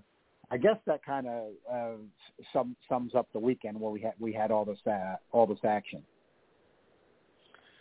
Yep, it sure does. And yeah, I could see that happening as long as Navarrete doesn't go on that. You know, when he was really active and people were pumped about it, we talk about this too, where he had like 4 or 5 fights in a row where you look back at BoxRec and look at the opponent, and you're like, come on, guys. I understand that he's active, but let's be honest here. You know what I mean? Because when other fighters, you know, in a variety of different platforms, when they're busy, then all of a sudden they get dumped on. This guy fights 5 times in 16 months, and it's literally fighting no one on the world level there. So hopefully, I mean, he's had a nice run before this. He obviously got a little hurt, and then he did say, funny enough, John, he has quotes saying, I fought too many times in a short amount of period. I had to let my body rest. So it's like, funny, weird. That's funny how that works.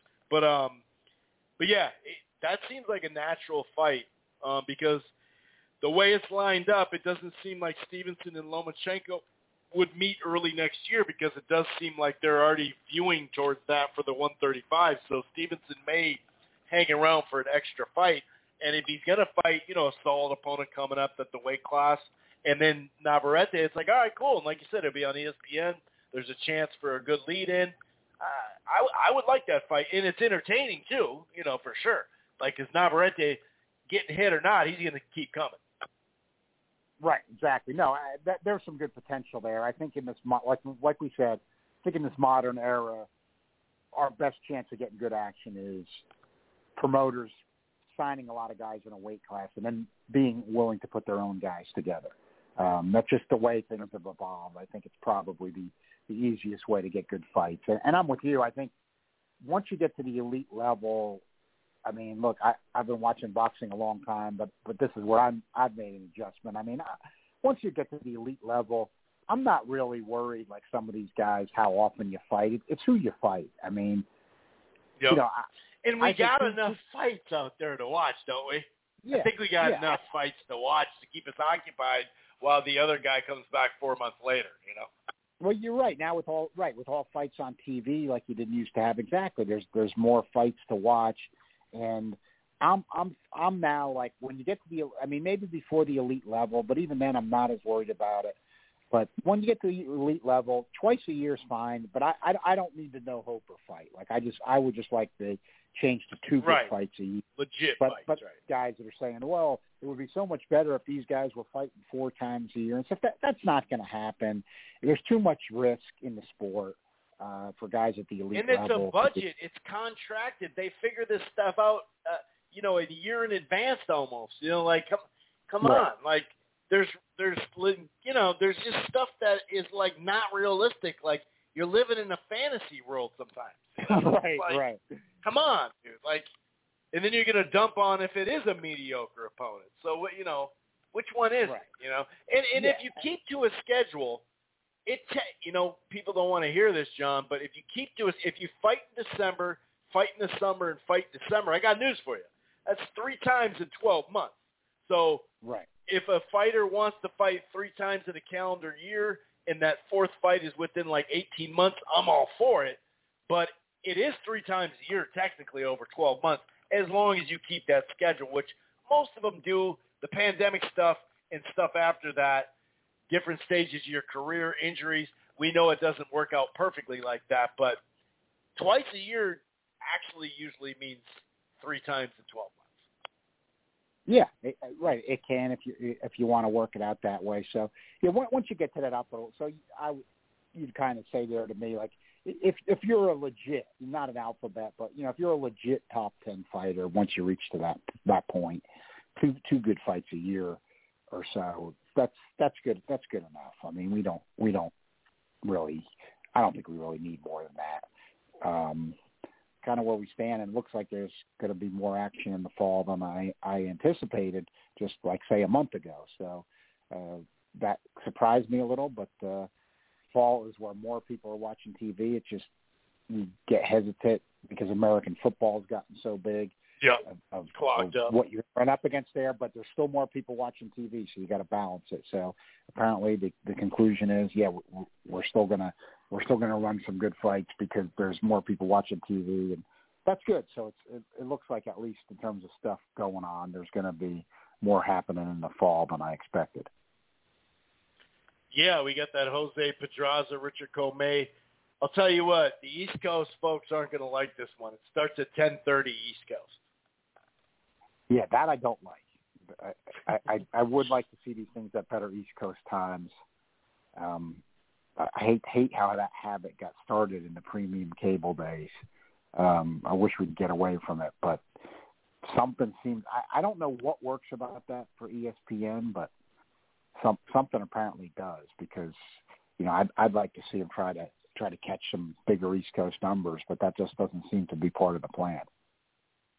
Yeah, I think a lot of it has to do with even if the lead-in's like just decent, boxing has proven that it'll, in a 2.5 hour, even sometimes 3 hour marathon, it can keep the rating unless it's a large. We've seen, of course, the large lead-ins, usually the best ratings at the start of it, but it keeps it for 2.5, 3 hours, and then as the fight goes on, it peaks back up. You know, it's kind of like we could put SportsCenter there, or we could put it right after the fights, or you know what I mean? So I just think it's like, hey, this window's going to stay, and it's, you know, compared to another college football game, it's relatively inexpensive for them, even if you line it up against, obviously, the UFC on ESPN. You know, I think that plays into it. But you're right. We are starting to hear not just rumors and fights that may happen and, you know, whether Spence Crawford happens or whatever, but that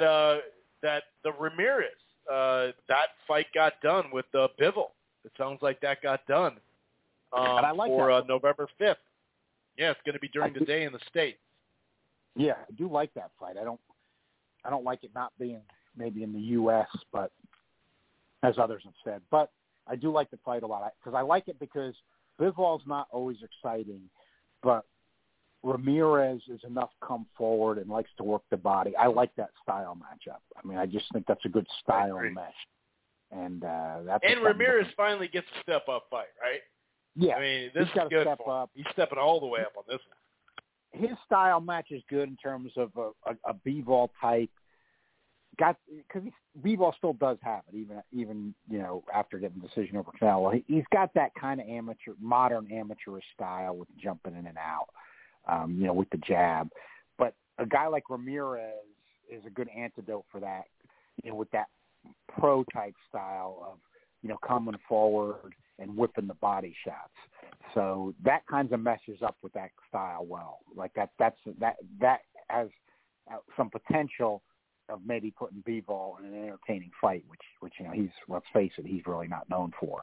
So and you know, I think it's competitive. So yeah, I like the matchup. I mean, that's a good one to me.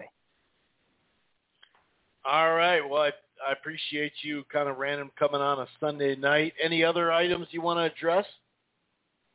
I think that's about it, Chris. I think we got them all tonight. We got them all covered because the big thing was everything surrounding the Joshua Usyk, and then we had a big weekend of action, so there was plenty of other stuff to touch on there. And I think we hit it, and we'll get ready to start heading into the fall as we get kind of unofficial into summer with the Ortiz-Ruiz Labor Day weekend, and we'll kind of go from there.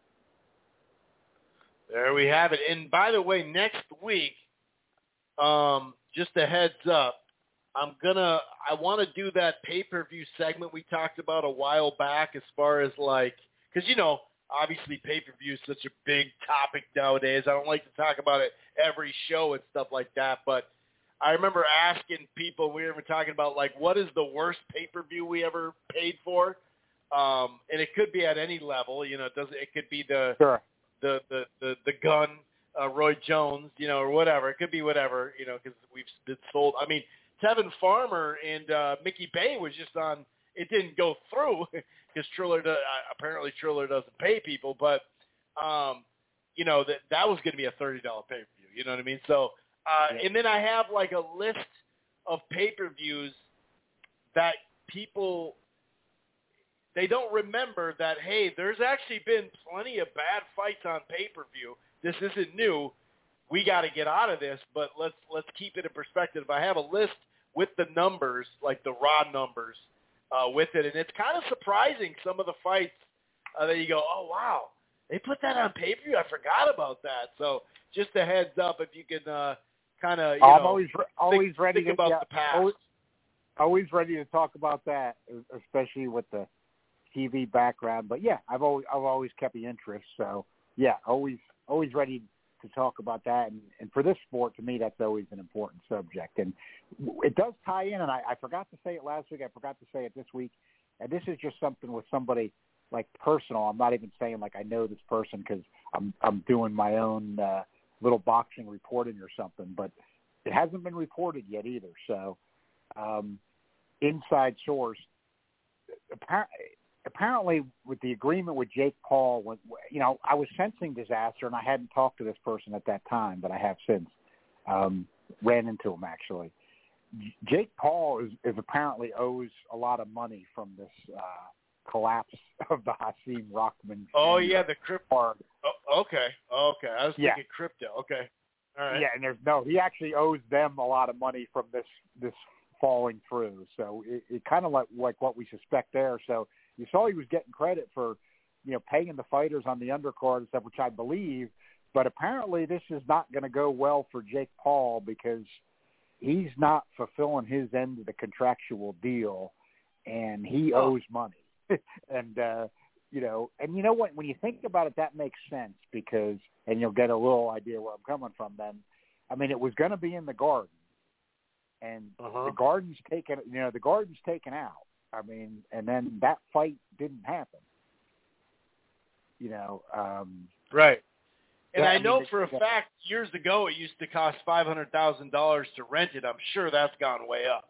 So you've got the idea, right? So yeah, right. Apparently there's a problem there, and payment has not been made by Paul. And interesting. Okay. How that goes. They're going to say eventually, we want Jake Paul. We want our money. You supposedly made all this money. We want our money. We want the money you owe us. So. Interesting. We were suspecting that might not have been going well, and I'll wrap it up. But then I think that goes to what we talked about a couple weeks ago. We haven't heard much about this lately. I mean, obviously, then he's going to try to recoup and stuff by fighting or doing something else. And I guess it's really getting with Steven Espinosa and Showtime. They got to think out the opponent thing. I mean, if he's going to be pay-per-view, you can kind of see that it's going to have to be where if people are going to break out their wallet for him with this stuff, because I still think they might, but it's got to be something people are interested in. It's just going to have to be. Especially in this environment, especially this environment. We're going to have 5 pay-per-views in the last 4 months of the year. Yeah, even if it's a different clientele buying, still, it's got to be something that there's just got to be some little bit of gimmick to it. Or they were kind of trying out Fury and Rock, but it didn't seem to be enough. There's just going to have to be a little more gimmick to it, where people are going to say, I want to see this, even if it's a freak show kind of thing. Right. Because that can happen. And I'll admit, I got no shame. Sometimes once in a while I'll buy one of those where I'm like, I just got to see this. It's so bizarre, So I got to have something. You got to give me some of that. I mean, when he makes this next move, I think they're going to have to really think it out, and apparently he's going to need. And to maybe that's why this next move might be more of a legit opponent or something like that. Something where, that sparks interest to get that thing going back up. Because something, right, exactly. Something that gets it going back up. Whatever you can think of creatively where people are like, hey, I got to see that, like that's weird. Yeah. I got to see what happens there, They need that. They're going to need that for the next time he goes out there. All right, John, you take it easy, and we'll be back on our normally scheduled time next 2 Mondays from now, I guess. Okay. All right, Chris. Good. All right. Good talking with you as always. Yep. Thanks a lot. Appreciate it. Have a good one. Have a good one. All righty. That's interesting. Not shocked at that, but because when I think about the $500,000 it took, I should say, for renting out the Madison Square, that was a while ago that information came out. So, it's probably higher, especially after the pandemic. I bet you it's really higher. Just to kind of clean up some of that ESPN and Showtime stuff, because I didn't really talk too much about it. Lipinets obviously did his thing. He looked sharp. He looked good. Like I said, 140 just fits him better. That Pueyu in Akhmedov, although I agree, and we even talked about this last week, I agree with what John's saying about it being for a vacant belt, because when you look at the rankings, if you look at 2 or 3 different, weight class rankings, forget about the sanctioning belts, it's not, neither of these guys are high in the top 10. So that part of it, I totally agree with. I mean, it's not like Pro-Gay is Zapata and Ramirez is next. You know, that's a pretty damn good change. That's a pretty damn good vacant belt scenario, right? Whereas this one, ranking-wise, yeah. But I'll say this, at least we got a good style matchup in an exciting fight. Because sometimes you get some of those vacant belts where you're just like, oh, wow, this is a mismatch. So that's what I really liked about it. I thought that, and I do agree, it could have went either way. I actually did have Poirier winning, but it was tight. I would have been fine with a draw. I wouldn't have been shocked if Akhmedov won. 6-5-1 would have been fine with me, either guy. But I did have it 6-5-1, 7-5 Poirier, which tells you it was damn close. And the punch stats, that shows it too. Akhmedov, 207-191. Poirier was a little busier, 825, but not as accurate. 754 thrown for Akhmedov, but 27% there. The body punches too, 48-43 in favor of Akhmedov, but it was 115-113, then 117-111 for both, and that was like this whole weekend. And I think I tweeted this, like, go figure, it's boxing, right? But this whole weekend we've had some, between this and that other fucking card that I'm going to get to in a second, that shit sucks. But as far as, like, just watching the fights, this Puello and Akhmedov, that was a fun fight. And like I said, it could have went either way. Puello, I thought, got off to a better start. His super fast, hard combinations are landing really, really well. But then, fourth round, fifth round, sixth round, seventh round, that type of frame, all of a sudden, the way he does, and a lot of come forward fighters do this, they just got their, get their engines revved, and Akhmedov really took off after that. I mean, he started putting his punches together and landing really hard. And then you saw Puello start to slow down, and sure, he was still throwing punches and all that. I think he had a good bounce back around the 9th and the 11th, but and just a fun-ass ending. Actually, the way Akhmedov, he threw I swear to God, 20 straight punches to close. Maybe 20-something, I don't remember. But, man, that was fun. That was a fun, and like I said, either way, I wouldn't have a problem with however that went down. That Lipinets, that right hand early in the fight was nasty. Dropped him, and really never looked back from there. Figueroa looked lackluster, looked like he had, not been in the ring. Although I'll say this, he did look like he was in pretty good shape, which has obviously been an issue of his. So I definitely give him some credit there. But other than that, yeah, it was pretty one-sided, obviously, very one-sided. And then Hector Garcia, Roger Gutierrez. I thought Gutierrez's jab and the distance where he was at, it was. I thought he did pretty good in the opening few rounds, and then Hector just took it over. Straight left hands, body work, counter right hooks all day. Probably from rounds 3, I gave a few rounds in the middle rounds. You could see the 10th and 11th. That's when Gutierrez, in my advantage, he had the advantage there. He was landing better, and he kind of looked like he did earlier in the fight, and a two-way round to close too. But overall, Hector Garcia having a good year, man. 156-116 as far as punches landed. Jabs even 38-7. Power punches 148-79. Hector Garcia and the whole Dominican vibe going on. Shouts out to the Dominicans, by the way. I forgot to mention that. Puello and Hector Garcia getting it done. Overall, though, good performance. Pretty clean win, I would say. 8-4, 9-3, something like that. Moving on to the co-features. Well, Ali's grandson did win the rematch. He knocked dude out, so that's good for him. We'll see, how they move him, and if he starts to, when they step up the competition. We'll see. It's tough to say. They'll probably take their time. Then it was Luna against Santia.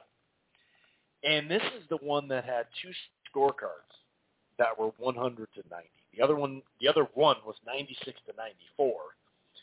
But 10-0 is just fucking ridiculous, dude. I mean, this shit is wild, dude. This is like one of the worst scorecards, like, because it was a competitive-ass fight.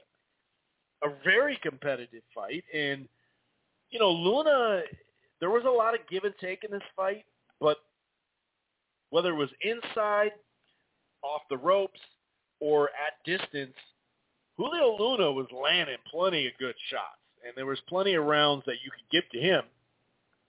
And you know, maybe like Santia down the stretch, like in the 9th round, closed very strong, gave him the 8th round as well. The last part, you know, he definitely seemed like he just closed out stronger. You know what I mean? So he kind of, the 10th round was close too. I did give it to Santia, but 3rd round, back and 4th round, who knows who won that fight? But I can look at the 1st, the 4th, the 5th, the 7th. Those are rounds you could give to Julio Luna. So that was ridiculous, but a interesting fight, pretty good fight. I thought it was a pretty competitive fight. And then Emmanuel Navarrete and Eduardo Baez. And the 1st round was very close. I thought the body work in the 2nd round gave it to Eduardo Baez. I thought that was pretty easy. The 3rd and 4th were very competitive. You could have split them. The 5th round, a jab and a really nice right hand and a pivot off of it. Good defense with the upper body movement as well by Baez. I mean, I don't know. He fought really well in this fight. He only went 6 rounds, you know, and I think like 50 seconds, it's like a minute, 50 seconds into that 6th round, body shot. He actually, Navarrete landed a right uppercut and then a left hand to the body, and it was a wrap. It was over, but, you know, no one thinks Navarrete is some great defender or anything like that, but he was getting hit a whole lot in that fight, and although he got knocked out, I thought Baez for himself about what I thought it'd be. I didn't actually think he'd get knocked out per se, like, oh, for sure he's getting knocked out. I didn't think that, but that just goes to show you Navarrete has the power, and, you know, like I said, he gets hit a lot, but he can put his punches together. He's got these weird angles that just work for him. And like the chopping angles, you know, with the right hand, he can make something look like it's an uppercut or a hook, and all of a sudden, boom, it's an overhand chopping shot. And he's a fun fighter to watch. And it was good to have him back because he was off for a while, because he was active there for quite a while. Even though you know, the first part of his activity was really solid fights. Then, like I said, he went through like 4 opponents where it was like, those are garbage opponents. But now he's really gotten back to it. So, yeah, he's faced a nice little string of fights, and we'll see. You know, I guess he's having problems making 126. I did see multiple people talking about he should go to 130 because he's so tall, but some of it has to do with outside the ring. Actually, Lukey and somebody else, who else said that on Twitter today? I saw that, you know, he may be having a little too much fun maybe on the outside the ring. But, hey, we all know that it goes. But either way, really good fight weekend. Obviously, you know, Usyk and AJ stood out. I think the second best fight as far as drama, I would have to say Zhang and what's-his-toes. But because, you know, they went down, they were exchanging big blows, but as far as just action-wise, because, you know, that was like there'd be spurts of, you know, what the hell's going on in this round, and then all of a sudden they'd hit each other with big shots, whereas Pueyu and Akhmedov, that was like ongoingly a good-ass fight. So that's probably the tied for second for different reasons. And then they have that Brandon Lee. I mean, he did get hit with that big right hand, but I thought he boxed fairly well after that. You know, he's got a good jab, obviously the right hand, the left hook, body or head, kind of light on his feet. I'm not calling them twinkle toes, but I kind of like what I saw out of him or see out of him. It's not like the first time we've seen him fight on TV or something, but we're going to see what happens when he steps up the competition. So, yeah, Richard Comey and Jose Pedraza, which is, we've talked a lot about these mid-level fights, and this lines up to be one of them. I think it's a pretty good fight. Let's see. Actually, I think did they both lose to Ramirez their last fight? Oh, no. I'm wrong. What am I thinking? Ramirez. No. Lomachenko. That's right. So it has been, let's see. Yeah, it was Ramirez earlier this year in March, I think it was. Yeah, March. That's a competitive fight, 8-4, 9-3, something like that against Ramirez. Pedraza put up a decent fight. You know what I mean? It wasn't like a complete whitewash or anything like that. It's Comey who hasn't fought and since last December against Vasily Lomachenko. That's when Comey got knocked down. Was that when he was like, Lomachenko was saying, hey, call the corner over or whatever, and then he ended up not getting the stoppage?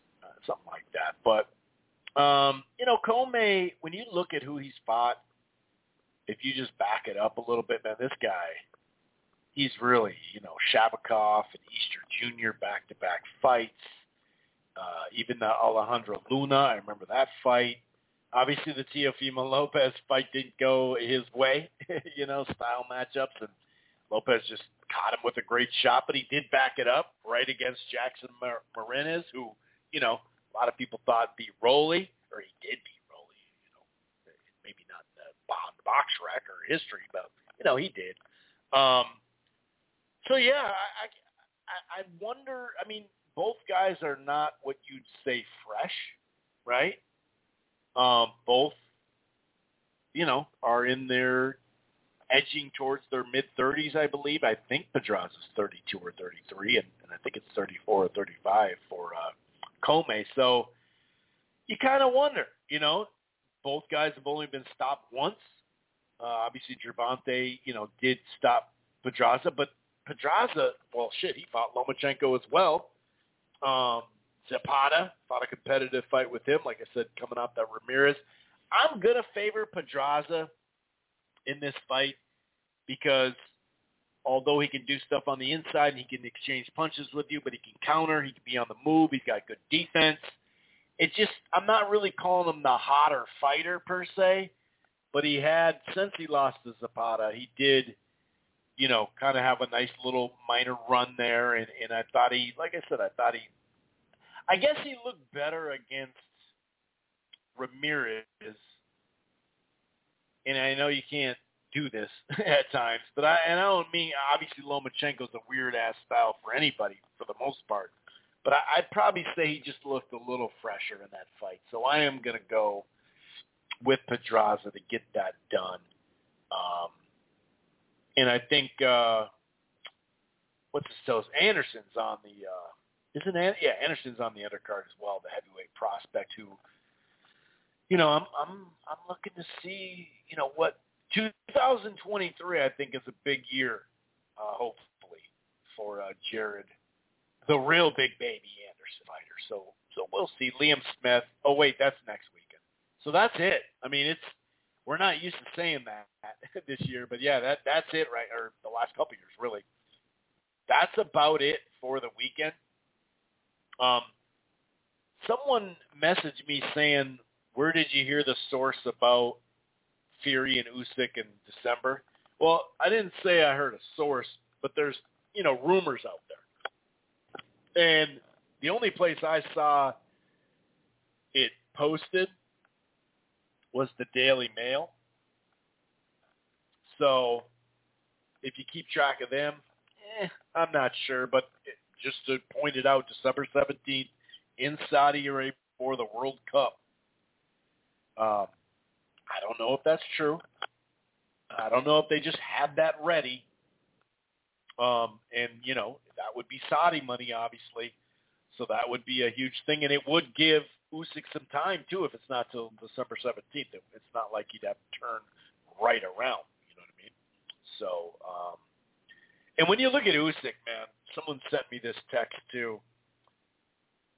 You know, it's Glowacki fought him in Poland, Hunter in America, Huck, Germany, Briedis and Lativa, Gassiv in Russia, 3 fights in a row in the UK, Bellew, Chisora, and Joshua, and then obviously in Saudi Arabia, kind of a neutral fight, I guess you could say. But it's a tough spot for him, and luckily he has the skills to get through that, you know what I mean? Because a lot of guys wouldn't, because you do have to beat people somewhat cleanly, right, to get the cards. So, yeah, man, it's pretty interesting there.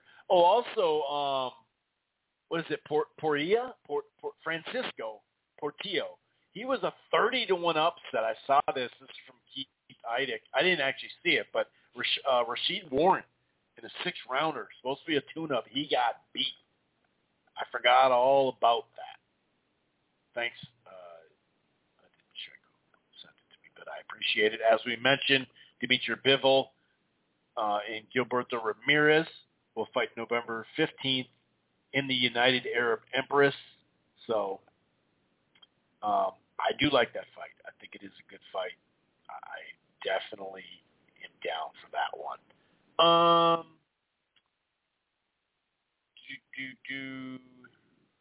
There is some other. Well, actually, since the last time. No, did we talk about? I can't remember on Monday. Did we talk about Wilder and? Actually, I don't think it. Yeah, it had been announced. That's right. Wilder and Helenius. Had it been announced? Didn't it get announced this week? Was it before Monday? I can't remember. But we knew the Helenius. We knew it was going to be pay-per-view. The one thing going for it, and we'll see the rest of the undercard, is Caleb Plant and Anthony Durrell on the undercard. I do like that. I do have to say I like that. Chris Cyborg to make the Miker boxing debut September 25th in an 8-rounder. And yeah, somebody didn't believe me, but so Triller had Tevin Farmer and Mickey Bay for $30. Now, supposedly they didn't pay the fighters a certain amount or show that they had it or something like that, because we know Triller has been funky lately as far as getting money, whether it's, people behind the scenes, as we saw, certain creators and stuff haven't been getting paid. They got a lot of back pay. And speaking of, actually, I totally forgot about this. This is kind of a side note, but, a lot of people obviously like hip-hop and old-school hip-hop. Triller, speaking of, Swiss Beats and Timberland are suing Triller for $28 million over Versus. They basically said, hey, we sold them.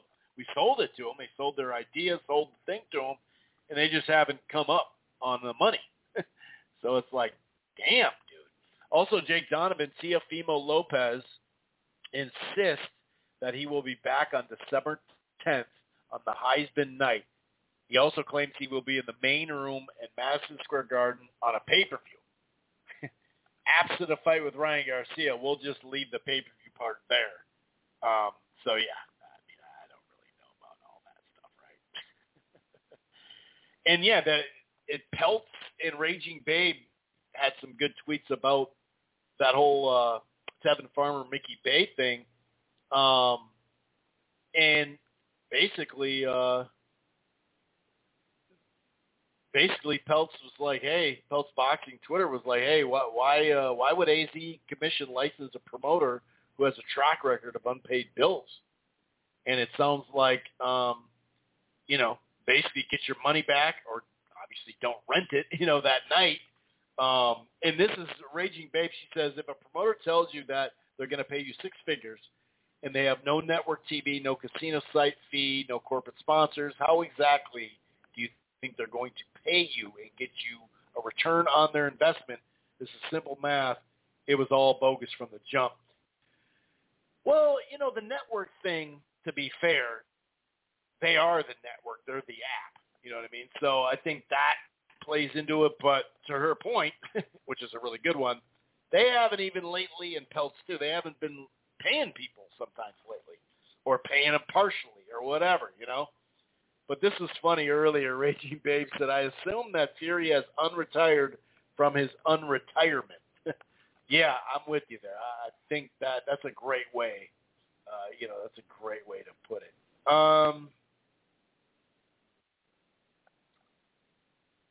I heard that KSI's opponent is off the card because he has a Nazi tattoo. It's like, you guys didn't know he had a Nazi tattoo? Like, really? Okay. Whatever. Louis DeCuba Sr.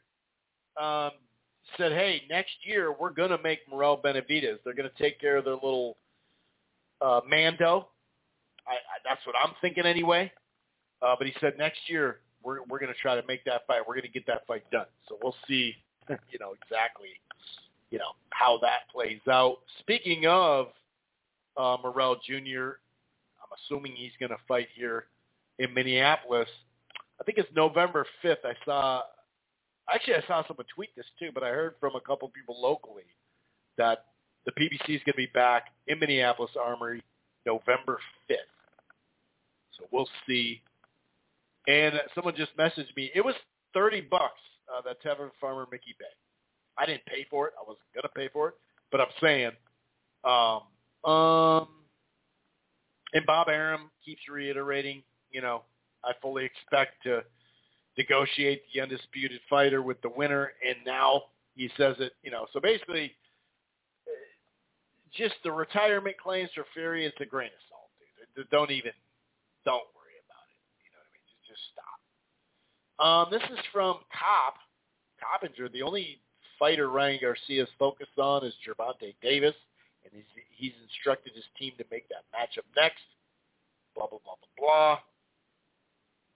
That seems like some old news. Got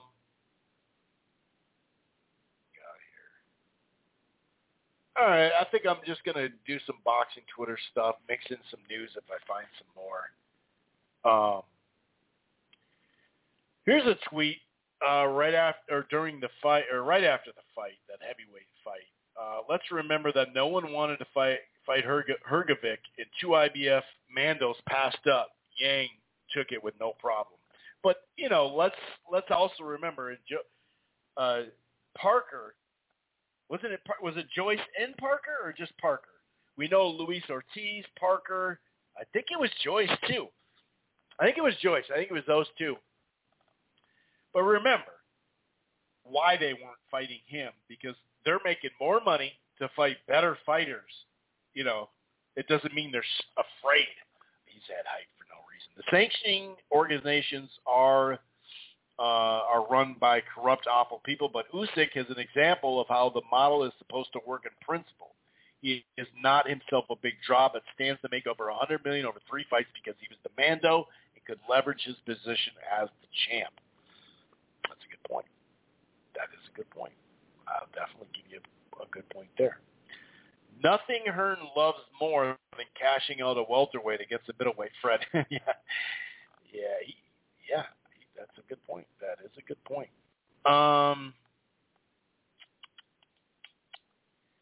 We got a couple more here. If Spence Crawford, this is Abraham Gonzalez, if Spence Crawford happens, I would lead towards November 19th, because remember, we've heard the 19th or 12th. I think Dan Raphael said that. November 19th, the college football schedule doesn't have a major game that Saturday. And then also, and this is what I was thinking too, the World Series would be done.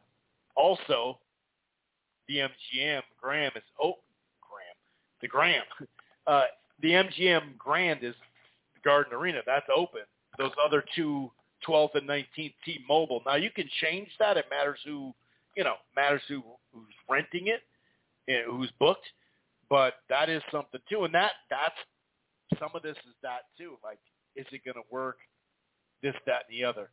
Teofimo Lopez on Max Boxing. I still believe that I won the Kambosos fight, whether people call me delusional or not. I am the greatest of my time in my era for that reason. If that makes me delusional, so be it. Okay. I did a poll a little bit ago. It said, how would Virgil Ortiz fare against elite welterweights? And I have 4 different categories.